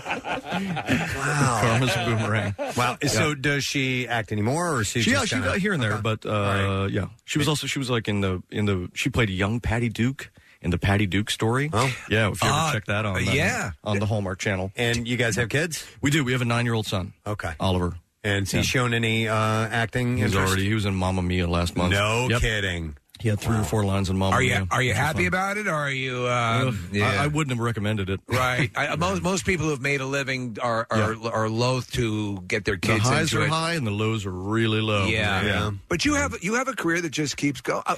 I'm a bad example for him because Dad keeps you do what you failing up. love. I just keep failing up. Yeah, but I mean, it's all cool. I want to just quickly ask you before you let you get out of here. Yeah. You worked with Christopher Nolan. This was really cool. So yeah. So it was one of the top visionary directors. First film I ever auditioned for in my whole life was Memento, which is and that's a weird audition because here's the whole script for me. It's a test, Sammy. That's literally all I say in that movie. I say it like 4 times. Yeah. But so when you go into audition, like you got to drive somewhere, you park, you go into the audition, you sit down in front of Christopher Nolan, and you say, "It's a test, Sammy." That was it. And he goes, "Very good, excellent. I like that." I'm like, okay, because I really didn't do anything, other than like kind of be creepy and sit here. So did that movie. 13 years go by, and I get a call from my agent. They're like, "Hey, Christopher Nolan's making the next Batman movie." I'm like, "Uh-huh." And they're like, "He thinks it'd be really funny if you play the Doctor in The Dark Knight Rises." Yeah. I was like, I think that's very funny. I love everything about this idea. All right. And then it was one of those things. So the script got delivered to me, hand delivered by somebody from Christopher Nolan's office in L.A. And it was on that red paper that you can't Xerox. Right. It was only 1 page. I could read what my character said, but everything else was redacted with like a black Sharpie so that you couldn't see anything else in the script.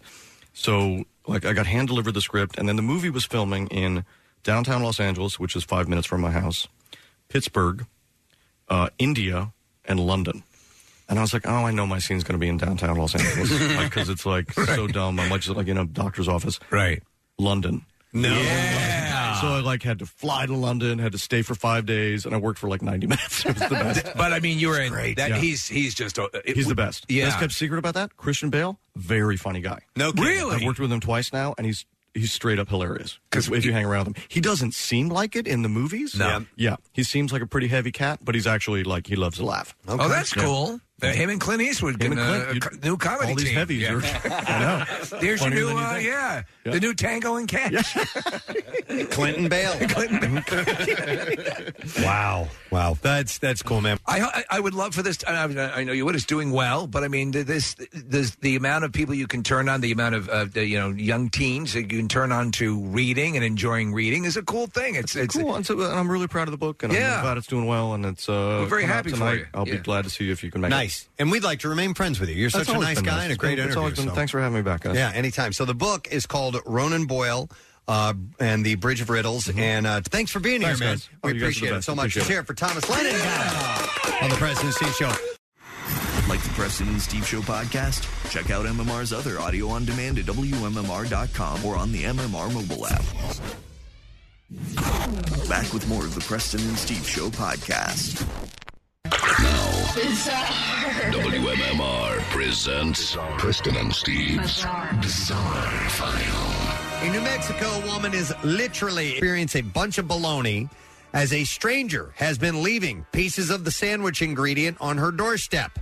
Sarisha Morrison said that an unknown man has been, since January 1st, repeatedly delivering the deli meat mystery to her home in southeast Albuquerque. She said he'll just walk up and drop it on the little doorknob right here and then walk away. I love you so much. She says that's all he does every single time. Do you like bologna too? The woman said the delivery comes in a plastic shopping bag and typically contains a few pieces of bologna and a few pieces of bread. I use this to pleasure myself. Well, at first, Morrison thought that someone might just be leaving her food as part of an act of kindness, but when she smelled the delivery, she learned that was not the case. She says it smells like urine. Oh boy. And she said, I've never had that brand. She said, I just want him to stop. I really do. Also, Listen, it's very kind to you, and the pea bologna is awesome, but stop. She said also, like, I don't want anything more to be in there. Like, it's going to be feces next time instead of urine. Morrison said that her neighbors, who have also reportedly received the sandwich deliveries, are moving out of their home because they're tired of it. Well, wouldn't that kind of suck if you thought you were the only one getting piss-soaked bologna and then you find out everyone's getting it? Yeah, you don't feel as special after that. So, anyhow, they're actually moving. I love this story. Apparently, some thieves have some pre-stealing rituals. A man in South Carolina was caught on camera Saturday at a BP gas station performing Mr. Miyagi's crane pose from the Karate Kid film right before stealing a woman's purse from her car. Wow. Mr. Miyagi would not approve. He was also seen inside the gas station paying at the counter and filmed leaving in a black Toyota Tundra with a paper license plate. Show me steal the purse. Police are now seeking the public's assistance in locating that man. I'd love to see that footage. An impatient dog left inside its owner's car while she went into a store demonstrated its impatience by repeatedly honking the horn while she was inside. I love these. I do too. The dog's owner says she left the windows open for her dog while she quickly went into ABC Fine Wine Liquor Store in West Palm Beach. But the dog was having none of it. She shared a video of her dog laying on the horn, which has since gone viral. So. You know, it's one of my favorites recently, Preston, is the dog in the RV that put it into reverse when the guy was launching his boat. Yes. So he's on a boat ramp, the RV is backed up, and sends the whole RV into the water. I love it. So great. Public works employees in Florida stumbled upon something they don't see every day, a small claustrophobic tunnel leading to a Chase bank. The public works employees responded to a report of a possible sinkhole near the bank Tuesday night and discovered the tunnel, which was about 50 yards long with a power cord inside and a small generator at the foot of the hole. Oh, you know what that looks like. Police officer said it's approximately 2 foot, maybe 3 feet in diameter. It's very small, very claustrophobic. It means that the Fraggles are real. The tunnel was near a wooded area south of the bank, which is in a shopping complex across the street from the tunnel's entrance. The tunnel didn't reach the bank, the FBI said, adding that it is investigating the discovery as an attempted bank burglary and no arrests have been made as of yet. That used to be the big thing years ago, to tunnel into banks. Yeah. People try it. What is this? This is Fraggle Rock. Fraggle Rock.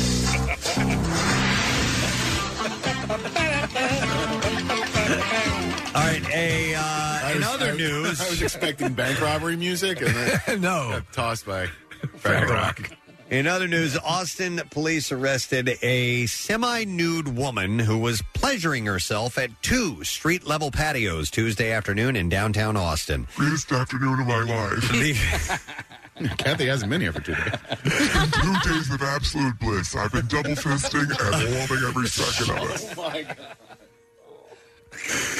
The woman, 26-year-old Dovie Nichols. Oh, we got it wrong then. Yeah, has been charged with indecent exposure and was in county jail with a bail set at $3,000. Now, It's less that you have stories of women out in public doing this. It's always the guys who seem to go towards the public self-gratification. Wait till you hear to the extent of which she did this. So 2 officers responding to a complaint from the JW Marriott Austin Hotel encountered Nichols across the street, and she was sitting alone at a patio table. When an officer approached, she stopped moving her arms under the table and placed them on top of it. And that's when officers observed that Nichols was not wearing any pants. Officers said she continued to pleasure herself even after she was handcuffed and placed in the back seat of the patrol vehicle. It's a tough trick. Police went across the street to investigate the original complaint, and they learned from a Marriott employee that Nichols had been spotted at the hotel building's street-level patio earlier that day. The employee told police that he saw her holding a silver object to her genitals with her legs straight up in the air, spread outside. Oh, my gosh. I mean, she's not even trying to hide it. No. So are we She's got assuming legs it's a spread dildo, or is in that the air? Yeah. Was she It was drunk? A silver object to her genitals. It could have been like one of those tiny little vibrators. Which is, you know. Right, I got you. But and what was that? Yeah, bullet. They're called a bullet. Yeah, Thank Larissa you. knows the name. Of course Yeah. you do. What's your favorite brand of bullet? Ew, no, we just have boxes of that kind of stuff laying around here. I use the Tyron 77C. The officer said he could also hear Nichols making moaning noises. He told police that she yelled at him to get back when he tried to approach her. Get back, it's going to blow. The employee said that she was on the patio for approximately 7 to 8 minutes before heading across the street. You going to order something, or you're just going to keep doing that? They ended up busting her. All right, and then one last story. This one's kind of fun. The icy temperatures in Minneapolis have led to an unusual sight in one neighborhood. Around 100 pairs of disembodied frozen pants. I mean, like standing straight up. It's pretty wild. The man behind the artistic display, Tom Grotting, said that temperatures need to be down to at least 0 degrees Fahrenheit for the pants to stay in shape. So they think that people just froze right out of them? And he was in luck this week as the wind chill in Minneapolis on Wednesday went down to negative 55 Fahrenheit, while the air temperature was as low as 29 degrees below Fahrenheit. It's just insane. Grotting says he first came up with the idea to free the pants during another Arctic blast about 6 years ago. For the past 2 years, his neighbors have started putting out their own pants. And most post about their creations on social media using the hashtag frozen pants. It's pretty wild. We're looking at the pictures. Yeah. It looks bizarre. It does. Because it looks like there's an invisible person standing there with just pants on. Isn't that part of the thing, though? For people, a lot of times, they won't actually wash their jeans. They'll put them in the freezer. We talked about this, right? Yes. Yeah. You put them in the freezer, and that'll sort of... It'll clean them. Quasi-clean them. Somehow or another. All right, and there you go. That's what I have for you in the B-File this morning. What's new? Glad you asked. The Black Keys. Greta Van Fleet.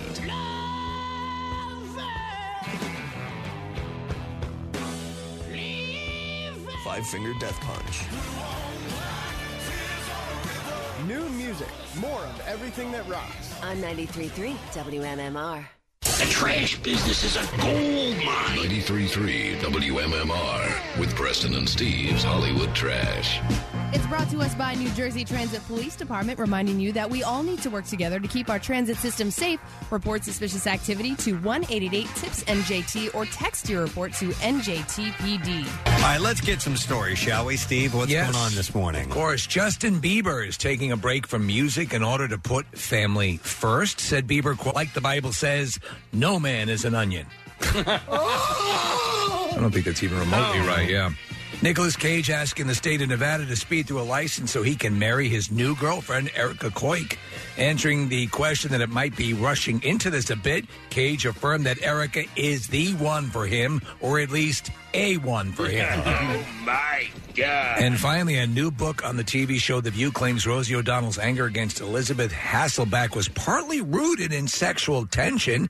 O'Donnell says she never forgave Hasselbeck for making fun of her penis. And that's your Hollywood trash.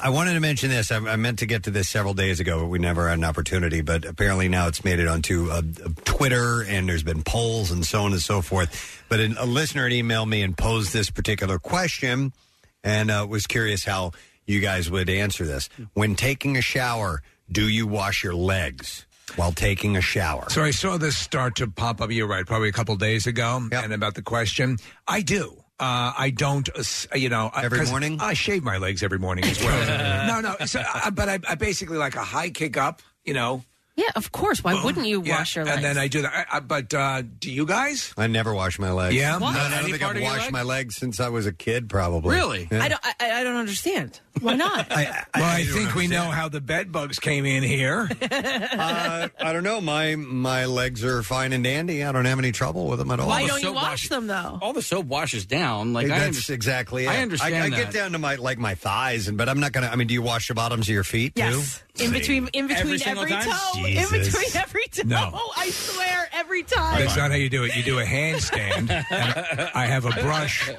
I have a brush on the top of the ceiling there. I'm not like an every time guy. Every time I will go down to the knees. Every time. Mm-hmm. And then I would say 70% of the time I go down to the ankles, and then like you're always going down. And then 10% of the time I'll get my feet. So for me it's lathered up, my legs down to my ankles. I'm standing in water, so my feet are pretty much taken care of. And that's what I think about my legs. Yeah. Do you have a little shelf in your shower? Yeah. Like a little Yeah, something you could sit on if you want to. What do you think it's there for? To put your leg up there so you can wash your leg? It's to put 75 conditioners in. And one shampoo and bottle? one shampoo bottle, which I have to shuffle around to find.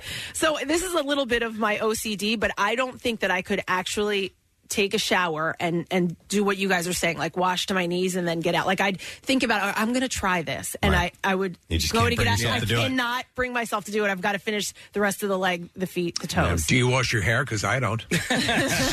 You know what I think they should have, and they probably do. But Preston, when you go to a golf course, they have those little things you could step on that will clean your golf shoes. Sure. They should have something like that for the shower where you can just, you don't have to on the bottom of your feet. That's not a bad idea. Not a bad idea. There's actually, we used to have in one of our showers, one of our iterations of showers, is like a rubber mat with little rubbery nubs, bristles that you kind of do your feet on, and that was how you the thing of the golf course. It also gets the side of your shoes too. So there's brushes on the side and on the bottom. So I take my shoes off in the shower. So Oh.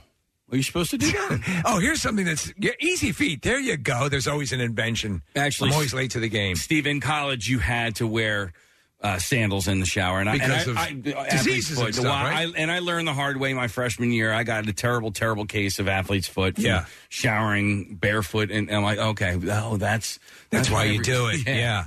But so, do you know? So you say you just kind of let the water go down. Well, I get down to my knees every single time.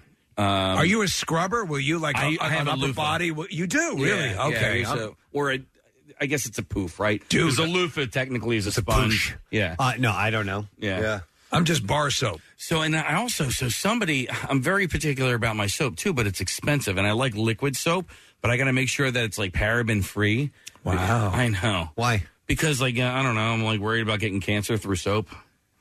I don't even And, know like, what paraben is. Me neither, but somebody said it to me one time. And now Most like St. Ives doesn't have parabens in it. Most so. products have taken paraben out. Okay. All right. Yeah, I don't know, man. It's just I've never done it. My legs are clean. I don't smell bad. I don't have diseases. Well, you're What are you winning gonna do? then. Wait, what was that? Smell bad thing? I don't know. No, I'm joking. You never Relax, know. dirty I don't even know legs. why I Relax, bring dirty these legs. things up. Dirty legs. Well, you guys are in the majority because 80% of the voters, or the people who took this particular Twitter poll that I saw, do wash their legs every time they go into the shower. All right, how about how comprehensive is your buttocks cleaning? Oh my God, it's like the most clean of everything. Do you have a removable shower Hell yeah. handle? Absolutely. You should not live in a house without one. I agree because of there's that. no way you can get the undercarriage. Yes. It's impossible. And That's what the steps for. I know you got. What are you cartwheeling in the shower? How are you sure No, your hands are soapy and wet, and you rub them down in there, and then you can do the same thing with water. Yeah, how are you sure you're getting all the soap off though? Because I know I'm getting all the soap off. I don't have soap residue left on my hands. Oh man! I agree with you on this one. I don't have a removable shower head. Nah, I mean, I don't either. This room is divided right now. It really is divided. But you know what I hate is when I am getting the soap and stuff out of the crack area. Your butthole. Well, no, I hate it like when like somebody walks into the bathroom because I'm like bent over, making sure that the water gets You know what you right could do? in there. And I mean, you could close the door. Oh, I do close the door. Okay, they just walk in without knocking. Yeah. Oh my God! It's like, dude, let me shower. You know how like your cats don't give a crap what you're doing? Yeah. Kids are the same. Remove two of those legs and make them arms and turn them into children, and it's exactly what you get. Yeah. My kids do not care. I just feel like I'm vulnerable when I'm bent over with water current. With the removable shower head thing too. Yeah. It feels great on your balls. Yes, it does feel great on your balls. It really does. Honestly, it's like 1,000 little hookers. Yeah. All right. I've never had 1,000 little hookers, but I'll go with you on that one.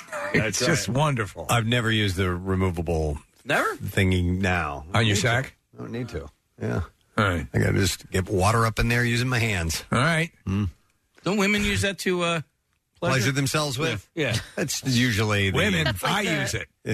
I have a bidet now. I never leave the toilet. That's right. I'm You have the pleasuring bidet. 24/7. Casey, I have a random question for you with the shower head, but when you and I used to go to the Fantasy Show Bar growing up, yes, did you ever see the shower show that they had there? Of course. So what was the shower show? So that was the place where the announcer would say, "Bear in the air for you guys out there, topless and bottomless, Texas wild but Jersey style." That whole thing, the whole spiel, which was fantastic when you're an 18-year-old kid. And they had a show in the backseat that you had to pay a little extra for.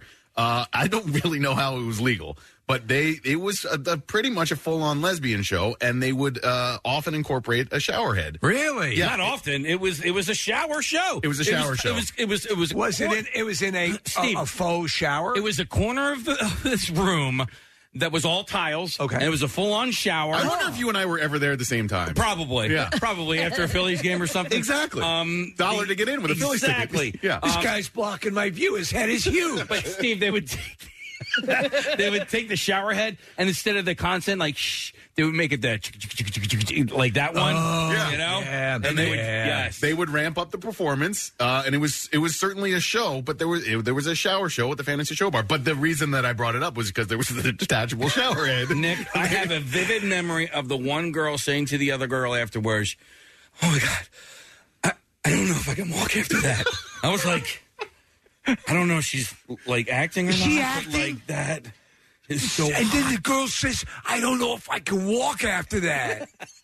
When you were 18 or 19, you could go to the Fantasy Show Bar, and because it was BYO. So, wait, was it BYO? No, it was no alcohol No whatsoever, alcohol, right. so that's why it was 18 plus. BYOSH. Bring your own shower head. Right. Wow. So I didn't realize that they would go that elaborate, that it was a tiled corner with that. It was pretty crazy. Interesting. Because you remember the scene in 40-Year-Old Virgin with Elizabeth Banks with these. Yeah. That's her. I like that scene, though. Her friend. I love when Seth Rogen comes in. And she's so caught up in the whole thing. Yeah. She doesn't realize the guy she was all set to have sex with is now changed to a completely other guy. Yeah. Hang on, let me go to Mike. Hey, Mike, good morning. You guys rock. Thank you, Mike. What's up, buddy? All right, so you guys want to know the perfect way to make sure your butthole's clean? Yes, please. All right, after you're done doing what you need to do to clean it, you bend over, you spread your feet, and if you got one of those shower heads that has a streamline, you aim it up there, and it's like an external enema. Like an external enema. Okay. An external enema? External, sorry. Where, you don't have to stick the hose up there. Sure. You don't have to stick the entire shower head. But if you want to. Water. Could you imagine? Oh, I think I got carried away. What are you doing? Listen, can you remove hoses from a rectum? I had an incident. No, I agree. Call Horizon Service. Oh, man. The plumbing. Hey, listen, they could, and they would be there on time. Yeah. We've used them twice. Not for that, but we've used them for other stuff. Yeah. But he's just using such a powerful jet. Listen, I had one that was too powerful. Nick, I'm sure you know. You're in the same club. Cleaned elephants. And it sounds like then your stuff becomes a speed bag. You got to ratchet it down a bit. You're going to hurt yourself cleaning so much. That's not possible. Do you use bar soap? Do you use soft soap? Do you soft use soap, like, body wash? Do you use conditioner when you shower? No. Okay. No, God, conditioner's a waste of time. And if you have short hair, it's do a you waste use of time. product in your hair? Yeah. Okay. Absolutely. Yeah. Dapper Dan, man. You know what? And speaking of bathing, Steve, there was another story that you sent me yesterday. Some people who own pools will use their pool as a bath. Yes, it is. Yeah, essentially to clean themselves off. Chlorine, Kathy. Kathy, you'll be surprised. lay the stats on. Okay, so according to a new survey presented by the Water Quality and Health Council, 51% of Americans reported using a swimming pool as a communal bathtub, using the pool as an alternative to showering or rinsing off after engaging in exercise, yard work, or whatever it may be. Even though 64% of Americans know that pool chemicals don't eliminate the need to shower, people continue to do it anyway. It says when dirt, sweat, personal care products, and other things on our bodies react with chlorine, there is less chlorine available to kill germs. And rinsing off for just 1 minute does remove most of the dirt, sweat, or anything else on your body. I think this is for maybe like a public pool where there's a lot of people getting in and using up all the chlorine power. Yes. Because if I, in the summertime, and our pool is open now, but it's been too cold to go swimming, if I exercise, rather than go up and take a shower, I was going to take a dip, like a little 10-minute swim or so. I mean, you'd be outside sweating anyway if you're outside. If you're going to sweat, you towel yourself off or whatever, just go into the pool. I'd see that's fine. In the communal situation, I think that's an issue. Right. It's just saying that the chlorine works less because it's being used up for what it's used for, to kill all that. But you don't substitute that for like a shower. Like you wouldn't run out in the morning and jump in the pool and then go to work. Will you ever clean your ass in the pool? It kind of does get It clean. does, whether you want to or not. Now, you have salt water. Yes. And we are now getting a pool. It's been my wife's dream to always have a pool, and so we're finally doing that. And the salt water creates a chlorine in a sense. Okay, you're not adding the chemical chlorine to it, from what I understand. All right. So yeah, but it's just salt. Do you have a shower outside? Nope. Why? Well, I'm thinking like that would be awesome to do that, like to take an outside shower. Well, and then so get in the pool and clean your ass. Like if I was mowing the lawn, before I got into the pool, I would probably rather like just kind of like rinse the grass and stuff off and then hop into. I the pool. see. I wouldn't want to get in with like stuff all over my legs or things like that. Grass clippings. But part of the reason, and I never quite understood this, of why they ask you to take a shower before you go into the pool. The reason being is because hair products, sunscreen, things like that are on your body, they want you to get as much of that off as you can, because it's going to be used up. The chlorine is going to be used up in cleaning that. Right. When you go into the pool. It diminishes the potency of that. Exactly. And then And in the long run, it's going to cost more to keep treating the pool, so that's why they ask you to shower before you go in. That makes sense. Those deprivation tanks, did you have to shower before you went? Yeah, they ask you too. to shower before you go in. And Yeah. they said like lotions, hair products, and stuff like that can actually, damage the tank. So. They don't want you. They don't want you showering and doing all the treatment before you go into the sensory deprivation tank. No, they want you to shower. They want you to off. shower. Right, Oh. shower off, but they don't want you to put on all products and stuff like that. Yeah, they don't want. Yeah.